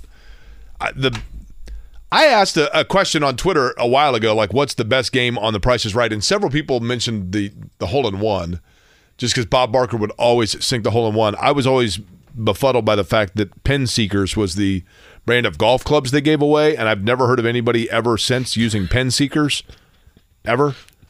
And then there's Drew Carey, I think, is a really funny guy. I loved his stand-up bit. I liked his TV show. I like his enthusiasm for the city of Cleveland. How he is still the host of The Price is Right to me is a total mystery. I love him in every role except for that. He is just like so bored. Do you ever watch with him on there? He just seems bored. Well, unfortunately, I'm here getting ready for the show, so I can't. That's true. I have seen it since. No one was going to replace, in terms of the energy and just the fun, happy-go-lucky Bob Barker mentality as a host. And obviously, Jake, you saw it throughout its entirety. My Bob Barker experience is, 98 onward. Yeah, I get it. But I feel like it's just a different vibe. And I don't know that I haven't looked through it who could possibly replace him one day, but I think Drew Carey does an okay job. It's fine. He's okay, but like he seems bored, like I said. Like when they had the guy that had the exact bid. Did you guys ever see that one? Literally, a guy had a perfect bid, right? Sure. Now, I'm going to pull it up here, and I'll let you know when it's ready, and I'll play it. I'm like, a guy literally, so the rule is that if you get within, $100, you win both bids, right? So this guy, not only is he going to win both. We're talking Showcase Showdown. Showcase Showdown, okay. Right? Yep. So you would think that it would be like, holy cow, like da-da-da-da-da. Listen to Drew Carey's level of excitement and astonishment and amazement and the fact that in the 50-year history of the show, nobody's ever come within probably more than $80 within, and this guy gets it to the exact dollar, $23,743. Okay? This is how unbelievably excited Drew Carey was. Actual retail price, $23,743. You got it right on the nose. You win both showcases. Hasn't happened since 72 or 73. Right on the nose. You won $56,437 worth of prizes today. Folks, help control the pet population. Did get your pet spayed or neutered? Maybe it's because he thought the guy was a total scam. I don't know. I was gonna say maybe because the guy really his enthusiasm. The guy's he acts surprised, and later there was a documentary about the fact somebody in the crowd knew how to do it. Yes, and tipped him off. Right? Like, come on. Maybe Drew Carey was worried there was some advanced scouting going on. And Jim that's Harbaugh why he was there. So exactly. Jim Harbaugh had Correct. somebody buy 100 tickets. Correct. If you're going to be in the Studio City area, please write to CBS. Somebody from Ann Arbor, Michigan just got 12 tickets. Again, I go back to me, the NCAA should sanction the University of Michigan. Prohibit them from going to a bowl this year. Kick them out of the college football playoff. And they should do so because if this turns out to be true and they have irrefutable evidence, if the NCAA determines that the University of Michigan was under some sort of an assumption that they needed to go back channel, below board, illegal means to beat Indiana, then they should be kicked out of the Big Ten, right? A 1, a 2. You know what to do. I mean, you need video to beat this team. They went to 7 overtimes against Akron. Come on. You need video to steal signs from those guys? They don't even know what quarterback they're using, let alone the defense. If the list of schools that they went to comes out, I would be stunned if Memorial Stadium's on there. What if it's every school but Indiana? What if it's like... Hey, look it up. They sent scouts to go scout Central Michigan and Akron, but not Indiana. I mean, here's the thing. They're like, listen, guys, we figured it out. Anytime that they hold up a sign that has Howard the Duck, they're running a formation where they still don't know who the quarterback's going to be on that play. I mean, that's what it boils down to, right? I think this is, because I agree with you, Jake, there's no way that other schools aren't doing this in some capacity. Correct.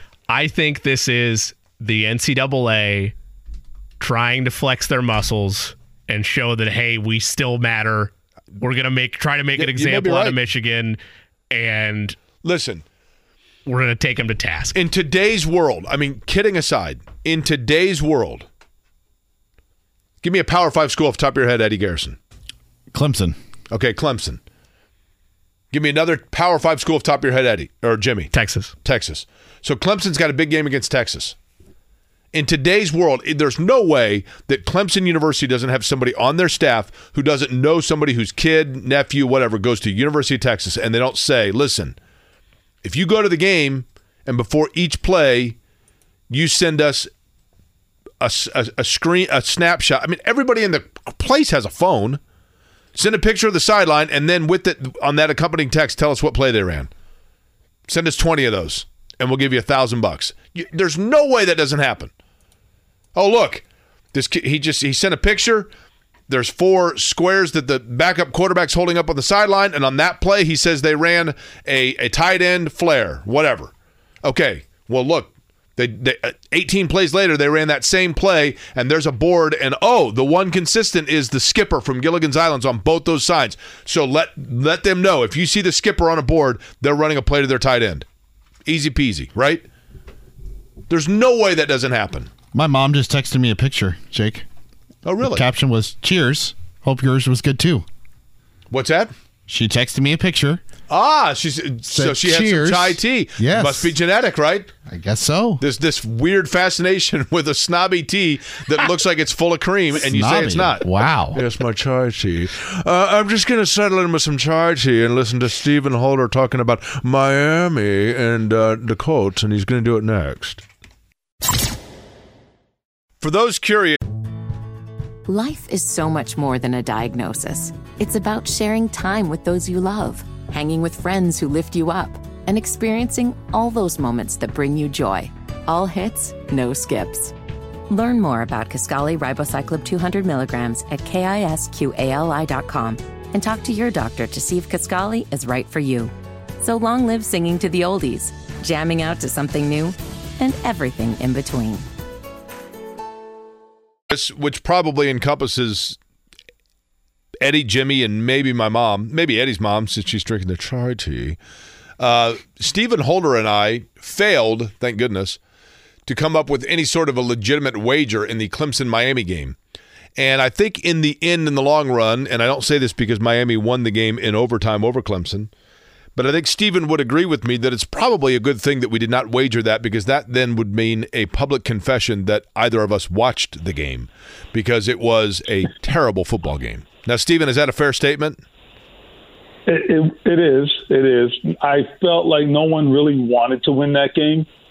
And I mean that in a figure of speech, and also I mean it in terms of Mario Cristobal's coaching at the end. Yeah, it was bad. It was bad all the way around. I mean, Clemson this year's had 5 times this year where they've been at first and goal, and they have 0 points out of those 5 possessions. That's incredible. It's brutal, right? That's hard to do. It's actually, yeah. Just fall into one. It's kind of impressive, right? It is. Okay, so let's begin with this. The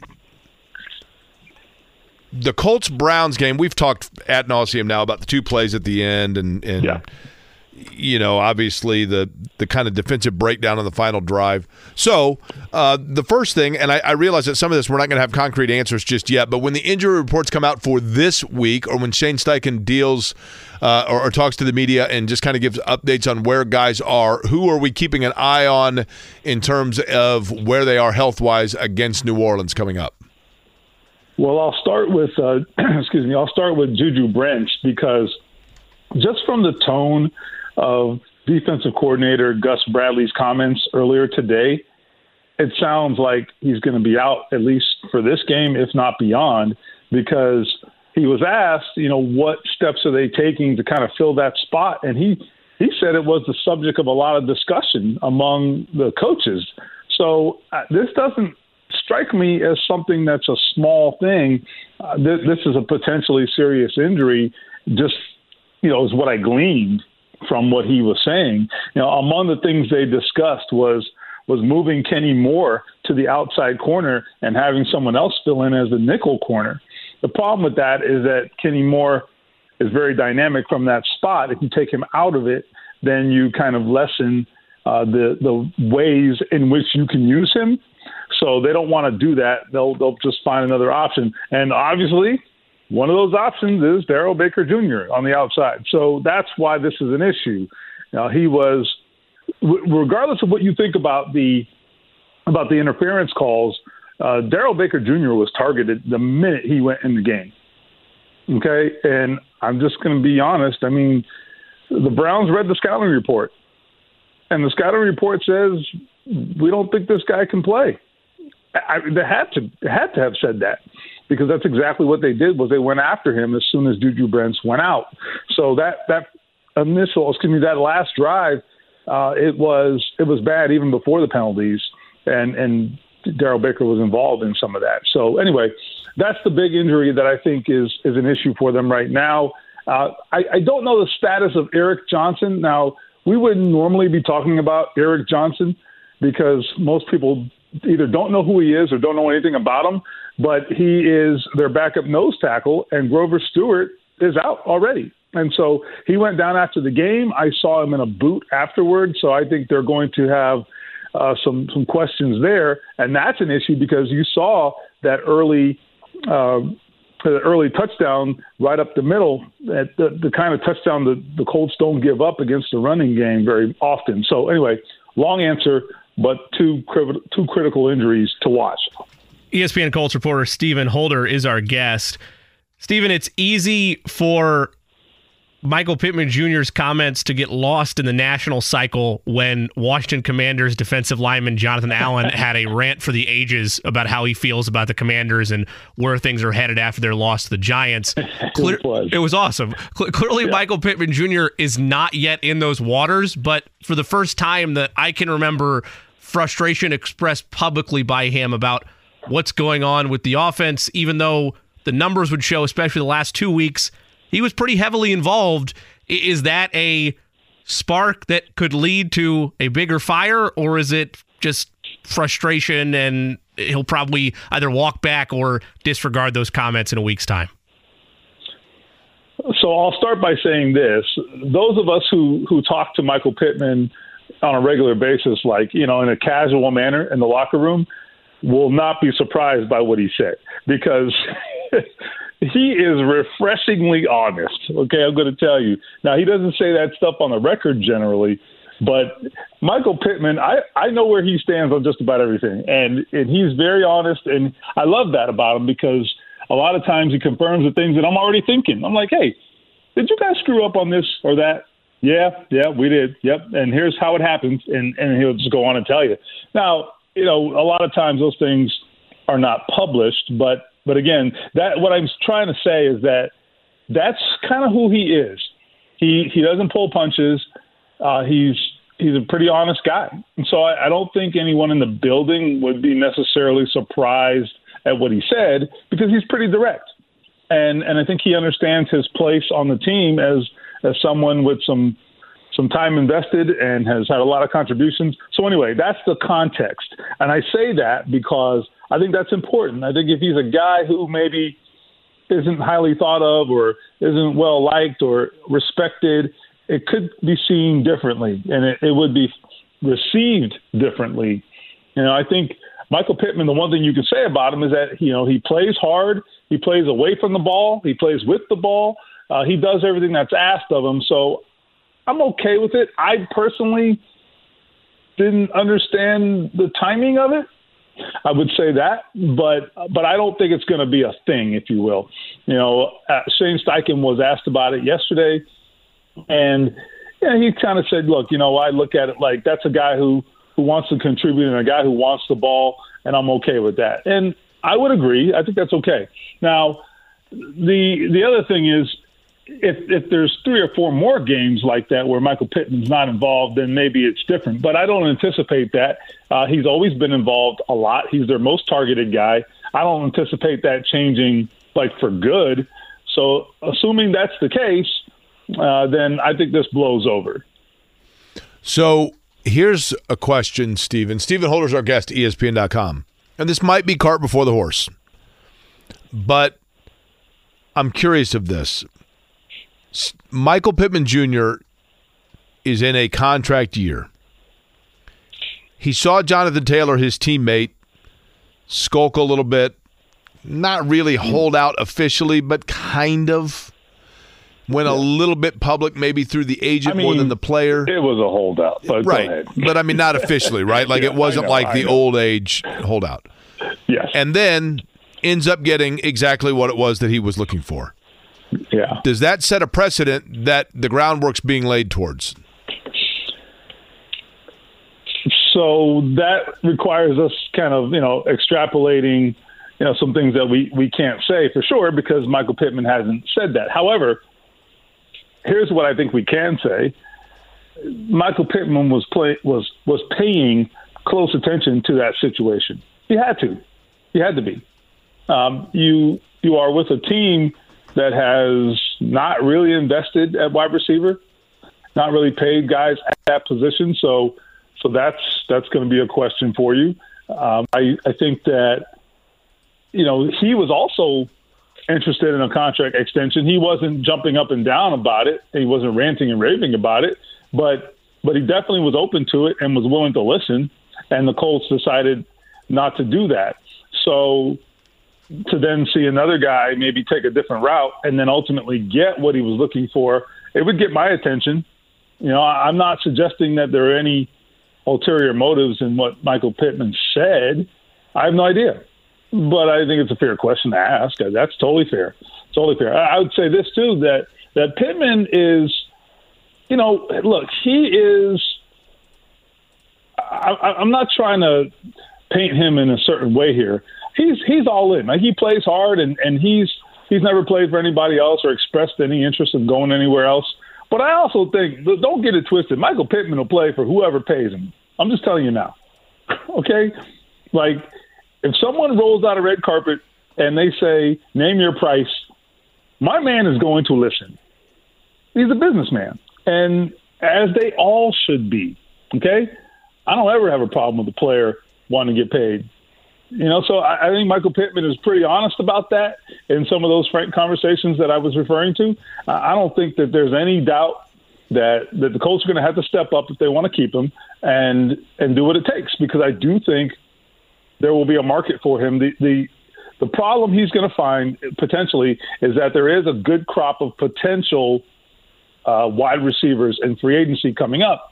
But a lot of that list is going to be curtailed by the franchise tag and or contract extensions. So, if he makes it to free agency, he could be one of the premier guys available. So with that said, Stephen, I think we know who Pittman. I mean, I think Pittman's a really good player, and we were talking about it earlier with Chapp. Is he a true number one? Well, Yeah. maybe we can't truly assess that just yet because maybe he hadn't had the supporting cast underneath him of a dominant number two in terms of a receiver, right?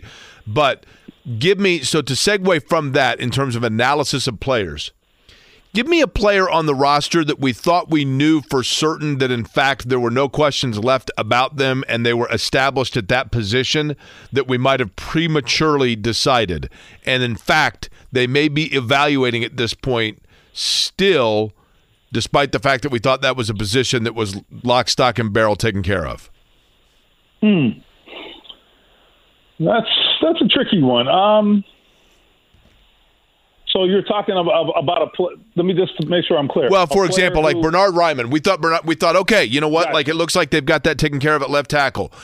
Are we sure of that still, or are there still questions there? Or if it's not that position, give me a position where that thought process would be applicable. That's a good one. I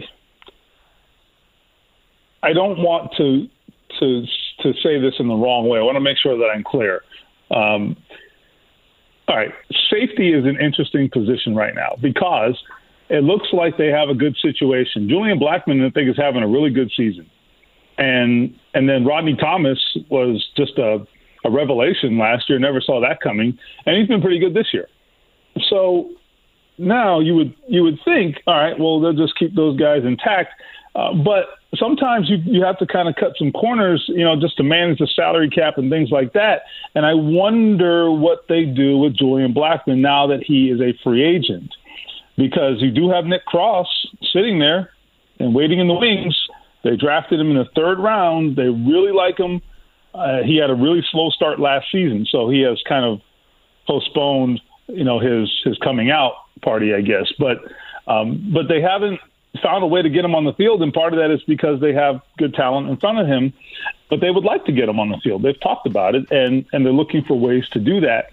That's one of those situations where I would compare it perhaps to what we have seen at linebacker over the years with the Colts, which is where they have really cultivated just a great pipeline of talent over the years. They keep drafting guys late in the draft, and these guys just go on and sort of take each other's jobs year after year after year, and so we saw that Anthony Walker moves on, Bobby Okereke moves on, and then somebody slides in there and takes their job, and look at Zaire Franklin now. So I think there's a possible situation like that at at safety, with Julian Blackmon. It is not a knock on Julian Blackmon whatsoever.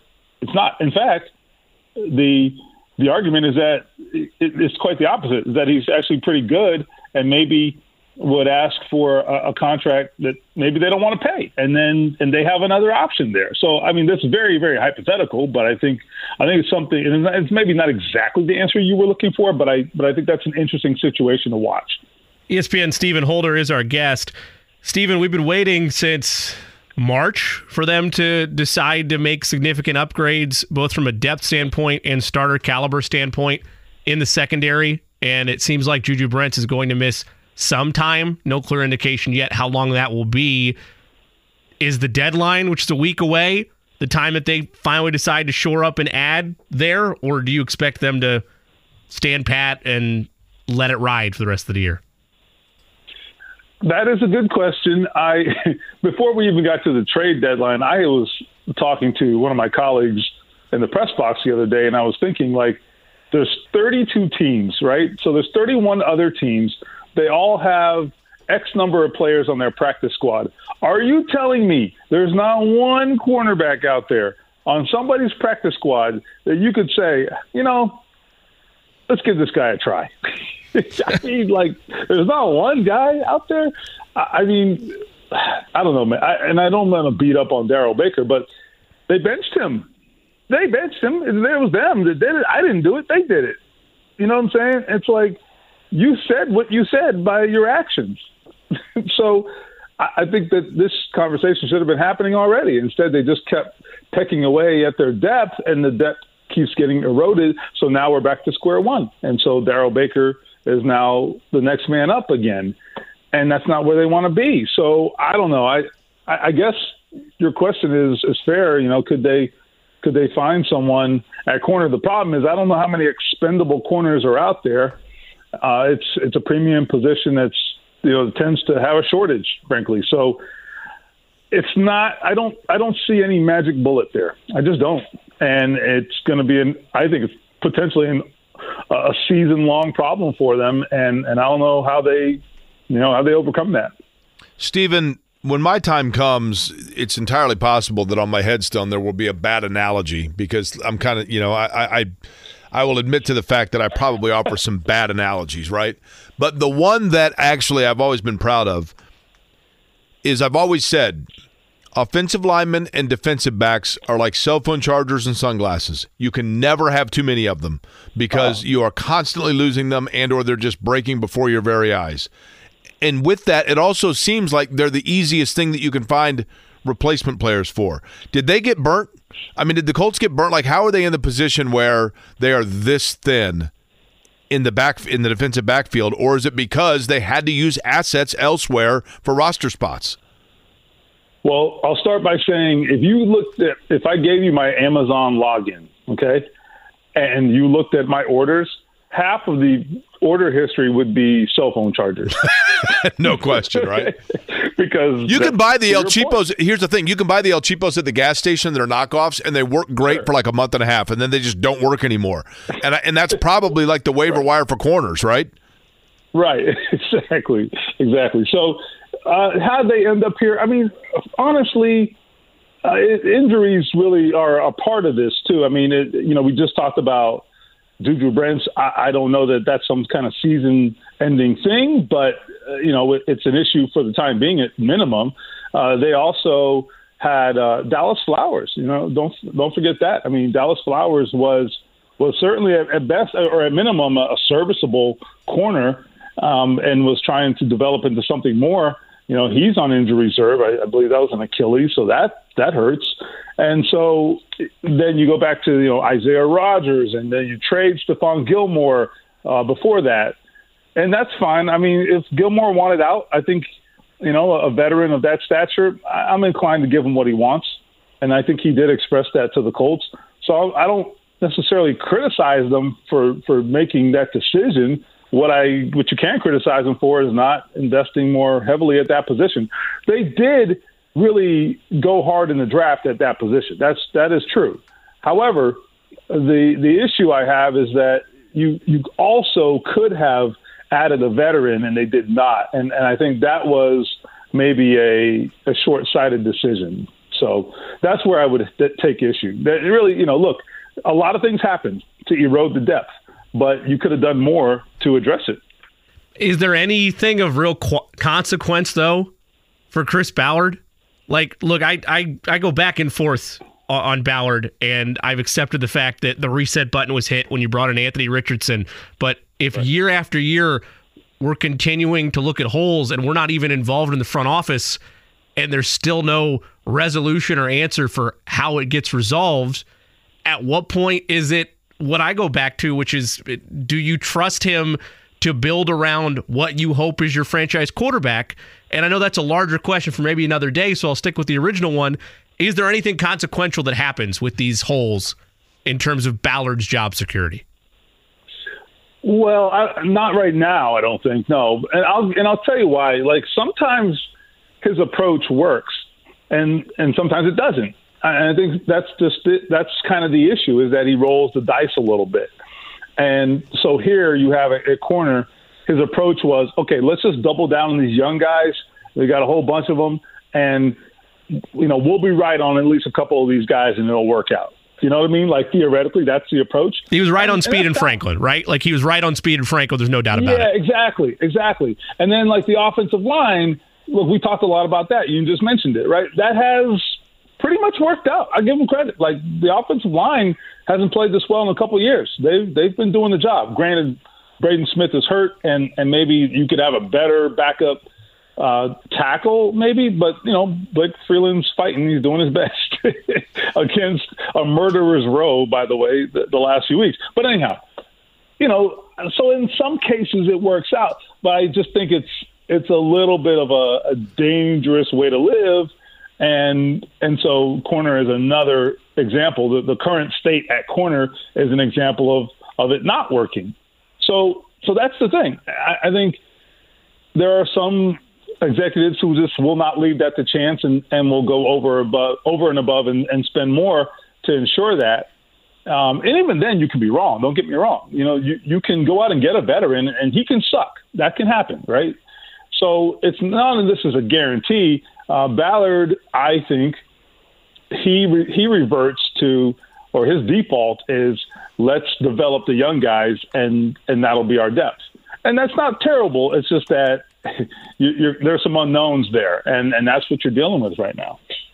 Stephen Holder is our guest. Stephen, this is something I have not, I think the answer is maybe somewhat obvious, but maybe it's not. I don't know. What is the day-to-day like right now for Anthony Richardson? In terms of, here's a guy that's a promising young player that suffers the injury and opts to have season-ending surgery on his shoulder. So, he's got his arm in a sling. And I think that most people think, like, okay, well, that just means that he's, like, just kind of hanging out, watching film and hanging out. What is the day-to-day in terms of how much does the team now oversee what he does every day? What does the next few weeks look like or months look like for Anthony Richardson? Okay, so one thing to know is that he's going to be very engaged. He will remain very engaged in everything they do. My understanding is, he'll continue to be in the meetings. He's been at practices generally. He wants, in fact, to be a part of everything, and that's why you've seen him take road trips with the team. That's very intentional. Not all injured guys are around, or engaged at that level. He's on the field during even road games, and they have him very much engaged because, and I think it's important. And here's why maybe this is being handled different than an average injured guy who's out for the season, because he's the quarterback and he has to have a different kind of relationship to this team. He was voted a captain. He definitely has a more central role and a presence in general. Whether he's playing or not playing, he has a presence that's very important. So, and I just also think it's good for his psyche. He had a hard time. He has had a hard time dealing with this, from what I hear, as you can imagine. Anthony Richardson is pretty smart. He knows what his value to this franchise is and how important he is to this franchise. He gets that, and he knows what has happened before he got here.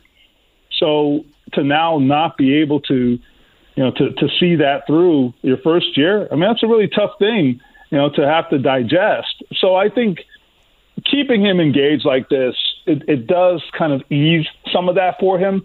But anyhow, in a more specific manner, he'll have surgery. If he hasn't had it yet, I haven't gotten an update, but if he hasn't had it yet, he'll have that here very soon. And then once he's able, they'll get right into the rehab. They don't waste a lot of time with that. They may kind of dip their toe in initially, but they're very aggressive about rehab when possible. As soon as you're able to, they want to get you back going and don't waste any time. So he'll have plenty to do pretty soon when it comes to his rehab process. So, but I like the way they're handling it and keeping him engaged and keeping him in the fold. It's good for him and it's good for the team. You know, the interesting part of that, Stephen, in terms of if Richardson is, and I get it, you know, disappointed psychologically, you know, dealing with it. I think that's true probably of any player, maybe even depression. I'm not saying in Richardson's case, but I mean, there have been cases where you hear about that kind of thing. Sure. That's the interesting part of that is ultimately this was his decision, right? So does that kind of, I guess, shed light on just how maybe serious this might have been in terms of him wanting to get the long-term solution as opposed to just continuing to Band-Aid it and saying, you know what, I'm willing to accept that mental aspect for the physical well-being long-term? Yeah, I would say this is what I'd say. It was, yes, ultimately it is the player's decision. If there's like a decision to be made, right? If you tear your Achilles, there's no decision to be made, right? In this particular case, theoretically, there was a decision. Like, could you play with? I mean, could you rehab it without surgery? I guess theoretically, yes. That's why it's a decision. However, my understanding is for him as a quarterback, it wasn't that tough of a decision. So what he did do really was just he made the sensible decision. I don't think it was necessarily like a 50-50 kind of deal. It was one in which everyone agreed this was the best course of action. There wasn't any disagreement to my knowledge. But yes, I mean, to understand that and to digest that and to embrace that reality is tough. And you have to, it does take some maturity to understand what that means and to understand the bigger picture, I guess, is what I'm saying. And he seems to do that. He seems to be able to do that and understand that the long term here matters as much as anything. So, listen, when I was 21, I only cared about today and tomorrow, basically. So give him credit for that. ESPN Colts reporter Stephen Holder joins us. You cared about tomorrow when you were 21? Are you kidding me? You were a step ahead of me, Stephen. I cared about maybe like tomorrow morning. That was about it. Like where you were going to wake up. Yes, that's correct. Yeah, how late can I sleep in tomorrow? That's right. What I cared about. Stephen, is this the week that the training wheels come off for Jonathan Taylor? I think we're getting there. I thought they should have came off, frankly, in the fourth quarter on Sunday. They did come off, let me be clear. But they still continued to alternate between him and Zach Moss, where there was a moment there where I was like, okay, we're getting ready to see one of those old school Jonathan Taylor runs here any second. And I didn't love that Shane Steichen went back to Zach Moss as much as I love Zach Moss. And he is, I think, one of the better stories of this season, just what he's been able to do and the way he has emerged. But ultimately, Zach would tell you, Jonathan Taylor is special. Even Zach would tell you that. Jonathan Taylor's special, and I think he was on the verge. He's one of those guys, I think, and everyone else can attest to this because you've watched him. He's one of those guys who, over the course of a game, he just gets better and better. And the more touches he gets, and then by the fourth quarter, you're like, oh, my God, what happened? That's Jonathan Taylor. So I'd like to see that be the case. If he's playing well the way he did on Sunday, I think you lean into that. Okay, last one for me, Stephen. The player that is starting to finally cement that we can rest easy, more so, that applies for Alec Pierce or Shaq Leonard? That's actually a tough question. I would say I think Shaq is getting there. The problem for Shaq is that the bar is so much higher because of who he has been. Right, because and he said it, right? Yeah, I mean, you know, he's a 3-time All-Pro. I mean, that's a hell of a high bar. Alec Pierce just has to be good. He doesn't have to be an All-Pro to meet the bar. The bar for Alec Pierce is like, you know, catch 45 passes. You know what I'm saying? Like, you know, for 800 yards or something. I'm just arbitrary numbers. But, I mean, that's not as high a bar, not even close. You know, I don't know that Shaq Leonard ever gets back to being that All-Pro. I have no idea. And I think he can still be successful if he doesn't. But I thought the previous week, I thought week 6, we saw a little bit of throwback Shaq Leonard. So now it has to be about consistency. And look, it's not all about money, but money's a part of this too. I mean, they are paying him almost $20 million a year. So like, it is what it is. You know what I mean? Like you can't ignore that, and no one will. So for Shaq, he's got a longer way to go just because the bar is higher. He's Stephen Holder. Oh, Stephen, what's the doggie's name? Oh, that's Kimmy, and she should really shut up. No, Kimmy, that's fine. She's that's a wonderful. pit bull. She's the scariest pit bull you've ever met. And Kimmy's how old? How long have you had Kimmy? Oh, she's like a year and a half. And was Kimmy, how long have you had Kimmy that whole time? She was a rescue, so I don't know exactly when she was born. We think it's about a year and a half, so yes. Got her when she was really young. Hello, Kimmy. Hello, baby. Okay, there you go. You know, Stephen, I've always said 3 kinds of people in the world you can't trust, okay? You cannot trust these 3 people. People that don't return their grocery cart in the parking lot, people that don't know how to deboard a plane properly, and people that don't have a dog voice. If those 3 things, those people that fall into those 3 categories are all psychopaths. I'm okay with that. I like that list. That's right. I'm with you. I support it as well. Thank you. Stephen, we'll talk to you next week. See you guys. You can follow him on Twitter at Holder Steven. So, again, just to clarify on the plane thing, and I know we probably got a break here, you're referring to the people that jump up immediately and block the aisle, I would assume. 2 things. If you're in row 18, sure. Plane lands. Let's say there's 30 rows in the plane. It taxis, and then it goes ding, and it means you've now arrived at the gate. Yep. The people that immediately jump up. I get you've been sitting for a while. Maybe you want to stretch your legs. Fine. But if you're in row 18, you do not, unless, and they've done this before, you know, where they're like, hey, there are some people that have a short connection. I get that. If you're just like everybody else, especially if it's, you know, and there's no, like, if it's direct flight into, you know, Lincoln, I mean, it's not like anybody's connecting from there, right? If you're in row 18, you leave the plane after row 17 has started to move. You don't jump, you don't skip in front of people. You just don't. And furthermore, when it comes to boarding the plane, I've never understood this. Instead of boarding by zones, wouldn't it be faster if they say, okay, we are now boarding all seats that are C. So all the window seats, go. And then they go, now, all B seats, go. American Airlines is doing that now. It's got to be 10 times faster, right? I don't know. They're just... because you don't have to wait for those people that are like, excuse me, I think I'm in this seat here, and then this person's got to get up, and everybody's waiting. Well, I mean, Southwest does zone boarding, right? And it's first come, first serve. Yeah. I know it's not exactly what you're talking about, but same deal. And first off, also in that same category of those other 3 people, if you're in a front zone for Southwest and you still choose a middle seat, you're a psychopath. Agreed. Well, back to Query and Company. Life is so much more than a diagnosis. It's about sharing time with those you love, hanging with friends who lift you up, and experiencing all those moments that bring you joy. All hits, no skips. Learn more about Kisqali Ribociclib 200 milligrams at KISQALI.com and talk to your doctor to see if Kisqali is right for you. So long live singing to the oldies, jamming out to something new, and everything in between. Conversations, Colts heavy, Mike Chappell, Stephen Holder. You get those a little bit later today wherever you get your podcast. Just search Query and Company wherever you get those podcasts. And, of course, you can find it on 1075thefan.com. Jake, we're 24 hours, give or take, away from the start of the Pacers season, and a lot of anticipation, as we talked about in the opening segment of the show, in regards to the Pacers hopefully taking that leap forward of no longer spending hours, if you're a Pacers fan, on mock draft boards and more so looking ahead towards what this season could be.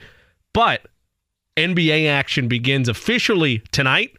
Nuggets get to raise their banner. They host the Lakers, and then Warriors Suns as well. Will you be tuned in at all to that in terms of opening night festivities? For sure, yeah. The Warriors, I watched a lot of the Warriors game. I guess it would have been Saturday night. We got to, where were we traveling? We got to our hotel in Towson, Maryland, and went down to the hotel bar, and the end of the Warriors game was on, so I got to watch Trace Jackson Davis a little bit, and I thought, it's interesting. in watching Trace Jackson Davis, he was doing Trace Jackson Davis things. He was really good around the basket. He utilized both hands. The one thing I will say is, and I'm not saying that he can't overcome this or find ways around it, but it was the first time at the professional level, Jimmy, that I thought you could really tell that he did, at the pro level, I mean, it sounds ridiculous to say, but he did look slow of foot, just based on the speed that the NBA plays at. That's not to say he can't adapt to that or find ways around it. He's a really smart guy, obviously, but you kind of saw the areas where you're like, okay, that's probably why he went where he did in the draft itself. But yeah, I really enjoy the NBA, and I think the speed of the NBA and the almost positionless nature of the game. And I heard Rick Carlisle this morning with Kevin and Andy talking about it, and he's right. You know, any team now has a guy that on any given night all of a sudden goes for 40. And you're like, whoa. I mean, everybody has a guy, if not two, that can play. And so I enjoy on any given night with any team. And I would suggest this for people. A couple of years ago, just on my own, I just went to ESPN.com and signed up for the NBA Fantasy League. Just on my own in some public league with 10 other people. Who knows where they are or who they are. They might even be bots. I don't know. But it kind of forced me, Jimmy, to take interest in every game. In most games, I have an interest now in watching what goes on. So I am looking forward to it. The thing that fascinates me the most, I think, going into this year, non-Pacers division, is Phoenix is trying to do what a lot of the previous era of big three-based teams, and there's still a couple of examples of that. But for the most part, it's been duos and adding more role players throughout the NBA in terms of where things stand right now versus putting all your eggs into just three baskets and then minimums the rest of the way. Kevin Durant, Bradley Beal, Devin Booker. That's the core. That's what Phoenix is running with. All three of those players, a time or two, least of which Devin Booker, but all three of them have had portions of their career where you're wondering if they're going to stay healthy the whole season. And guess what, Jimmy? Bradley Beal doesn't look like he's playing tonight. So right off the bat, are they able to navigate themselves through an 82-game season, stay healthy, and get by on a postseason run with mainly minimums and, again, lack of a real true point guard there, I guess? For me, Milwaukee. How does Drew Holiday, or not Drew Holiday, but how does the departure of Drew Holiday impact them defensively? Because Damian Lillard not known for his defense and the toughness that I think that Holiday brought and his ability to switch 1 through 4, and then Grayson Allen's ability just to, I think, be an underrated defender for the Bucks, knock down a shot every time and again. But I'm interested to see how the Bucks will mesh with Middleton coming back and Brook Lopez mixed in there as well. Quickly, before you know it, when you look at that roster, they're probably one of the more older teams in the Eastern Conference. And Giannis got that big extension yesterday as well. Giannis, how about that, man? 3 years, 186, right? $62 million a year. And that's, that is astronomical money. And yet it's going to be probably by year 3, he's going to be like some bargain player. You know what I mean? Can you believe they're only paying him $62 million? That is the nature of contract extensions in the NBA. The thing that intrigues me the most about that is it goes beyond, and I haven't seen the full contract details, so Eddie, if you have, let me know. I don't know if there's an opt-out or anything built into that deal, but that extension puts him past what Damian Lillard contract is, which I think is good for Milwaukee fans because there's been the bubblings before this Damian Lillard trade of maybe Giannis would go somewhere else when his contract's up. Maybe he has done what he wanted to do in Milwaukee, which he won a championship. Like, at this point, go do whatever you want to do. But he's locked in at least until, 4 or 5 more seasons, really the height of his prime. And it goes beyond that Lillard acquisition, which I think makes you feel good for Milwaukee fans. And then for Pacers fans from a larger standpoint, like nationally, I think the Pacers are going to get a ton of love, especially from those that cover the NBA on a regular basis. They're going to play fast. They're going to play quick. They're going to be a very exciting team night to night. And I hate to be this guy because usually that's all I need is fun, fast-paced offense. We mentioned it in the top of the show, Jake. I want to see a step forward like Rick Carlisle does defensively, and how quickly do we see that on a consistent basis? The average annual salary in the United States, $59,428. Okay? Based on last year's scoring average for Giannis, when his new contract kicks in, he will make $63,528 per basket. Per basket. So he makes above the average annual salary in the United States with each layup. It's monopoly money.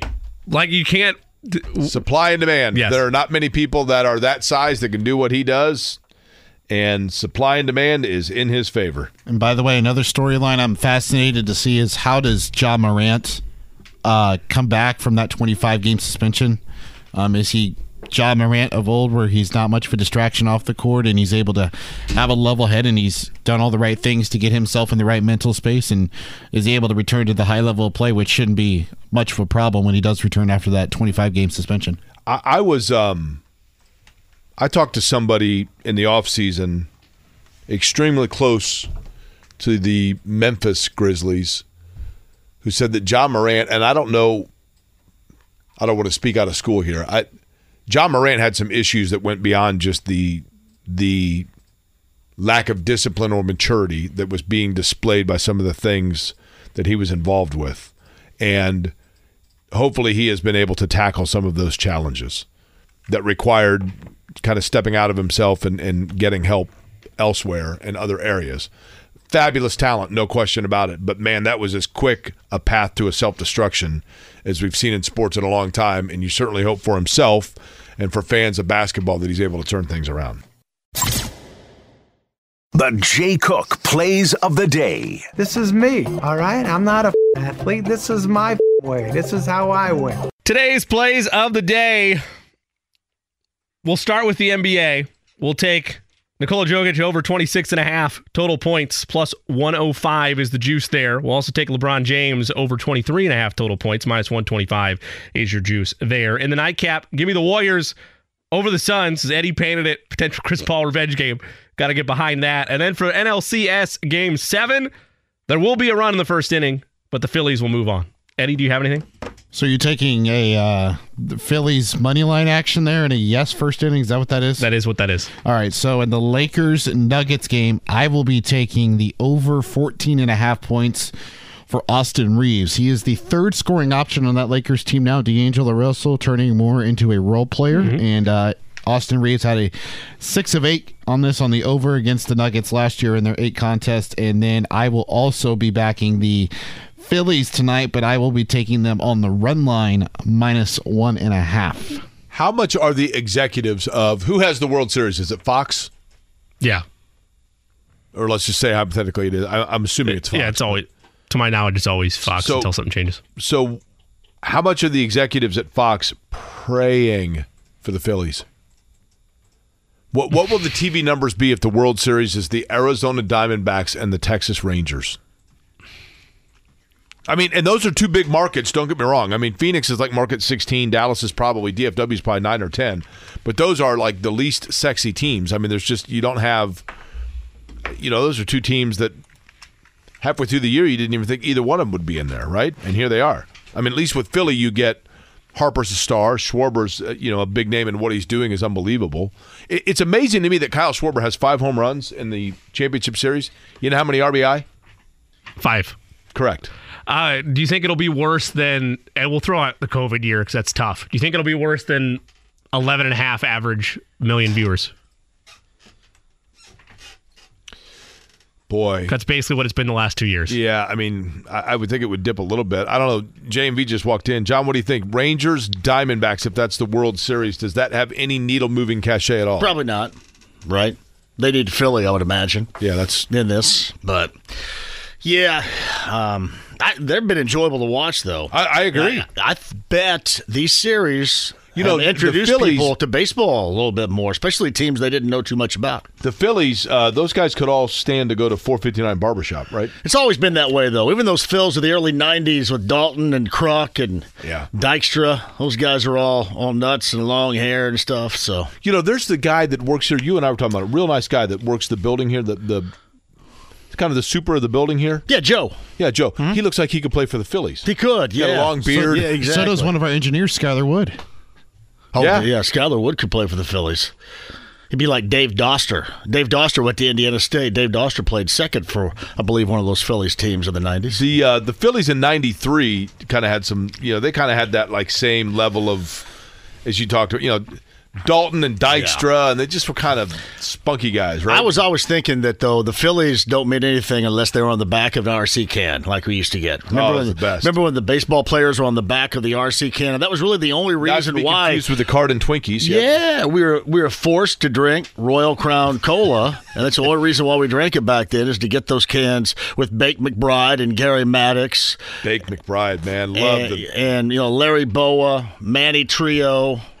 Now, see, I had Steve Carlton. The guys back then that I loved in that same era would have been the Pirates because I loved Omar Moreno. Yeah. UL Washington was the Royals, though, right, with the toothpick? He was, toothpick, shortstop, light-hitting shortstop.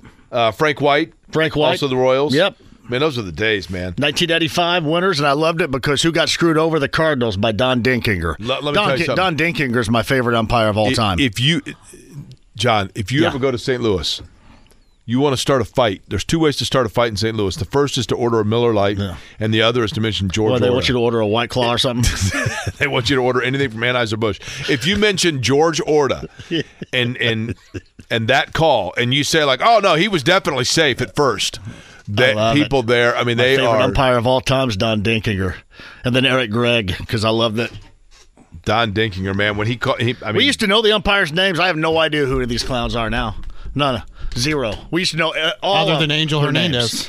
Except that guy. Yeah, we know Angel Hernandez, and I think there's one more that makes bad calls. I had a legendary St. Louis baseball personality say to me, Al Hrabowski said, "I'll tell you what, right now, when Don Dinkinger dies." They were like, when Don Dinkinger dies, I will volunteer to be the pallbearer just so I can slam him into his grave. I'm like, that seems a bit harsh. Yeah. I love it, though. That's great. Is there any team that could be screwed that hard? And I would like, you look at here's the thing, they still, I mean, look, George Orta at first base is I mean, yeah, sure, he was out, right?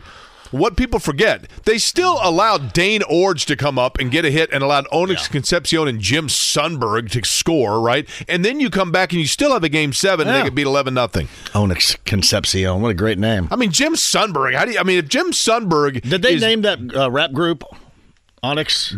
After Onyx in the Concepcion. 90s, they did Slam. I think they named it after him. And the Onyx cigars, I guess. Also by the way, these are the type of conversations that will be had on Saturday because we're going to be together. Right. Yeah. So we're going to be. Give me the details on that on Saturday. I really don't know. I shouldn't have brought it up. Probably either 10 or 11 or something. We're going to be in Shelbyville at the Horseshoe Casino at some point midday. Oh my God! People are going to. You need to get to the radio for that. It may be dumb as hell, but it'll be entertaining. The flash bulbs will be from both the slot machines and the paparazzi, right? Yeah, I'm sure it will be. No, it'll be fun. Be a lot of fun. So we'll talk more about it leading up to that. John's up next. He'll bring you home until 6 o'clock. Thanks for listening, everybody. We will be back at it tomorrow here for Eddie and Jimmy. I'm Jake. Back at you tomorrow, noon to 3 on Corey & Company, 93.5, 107.5 The Fan.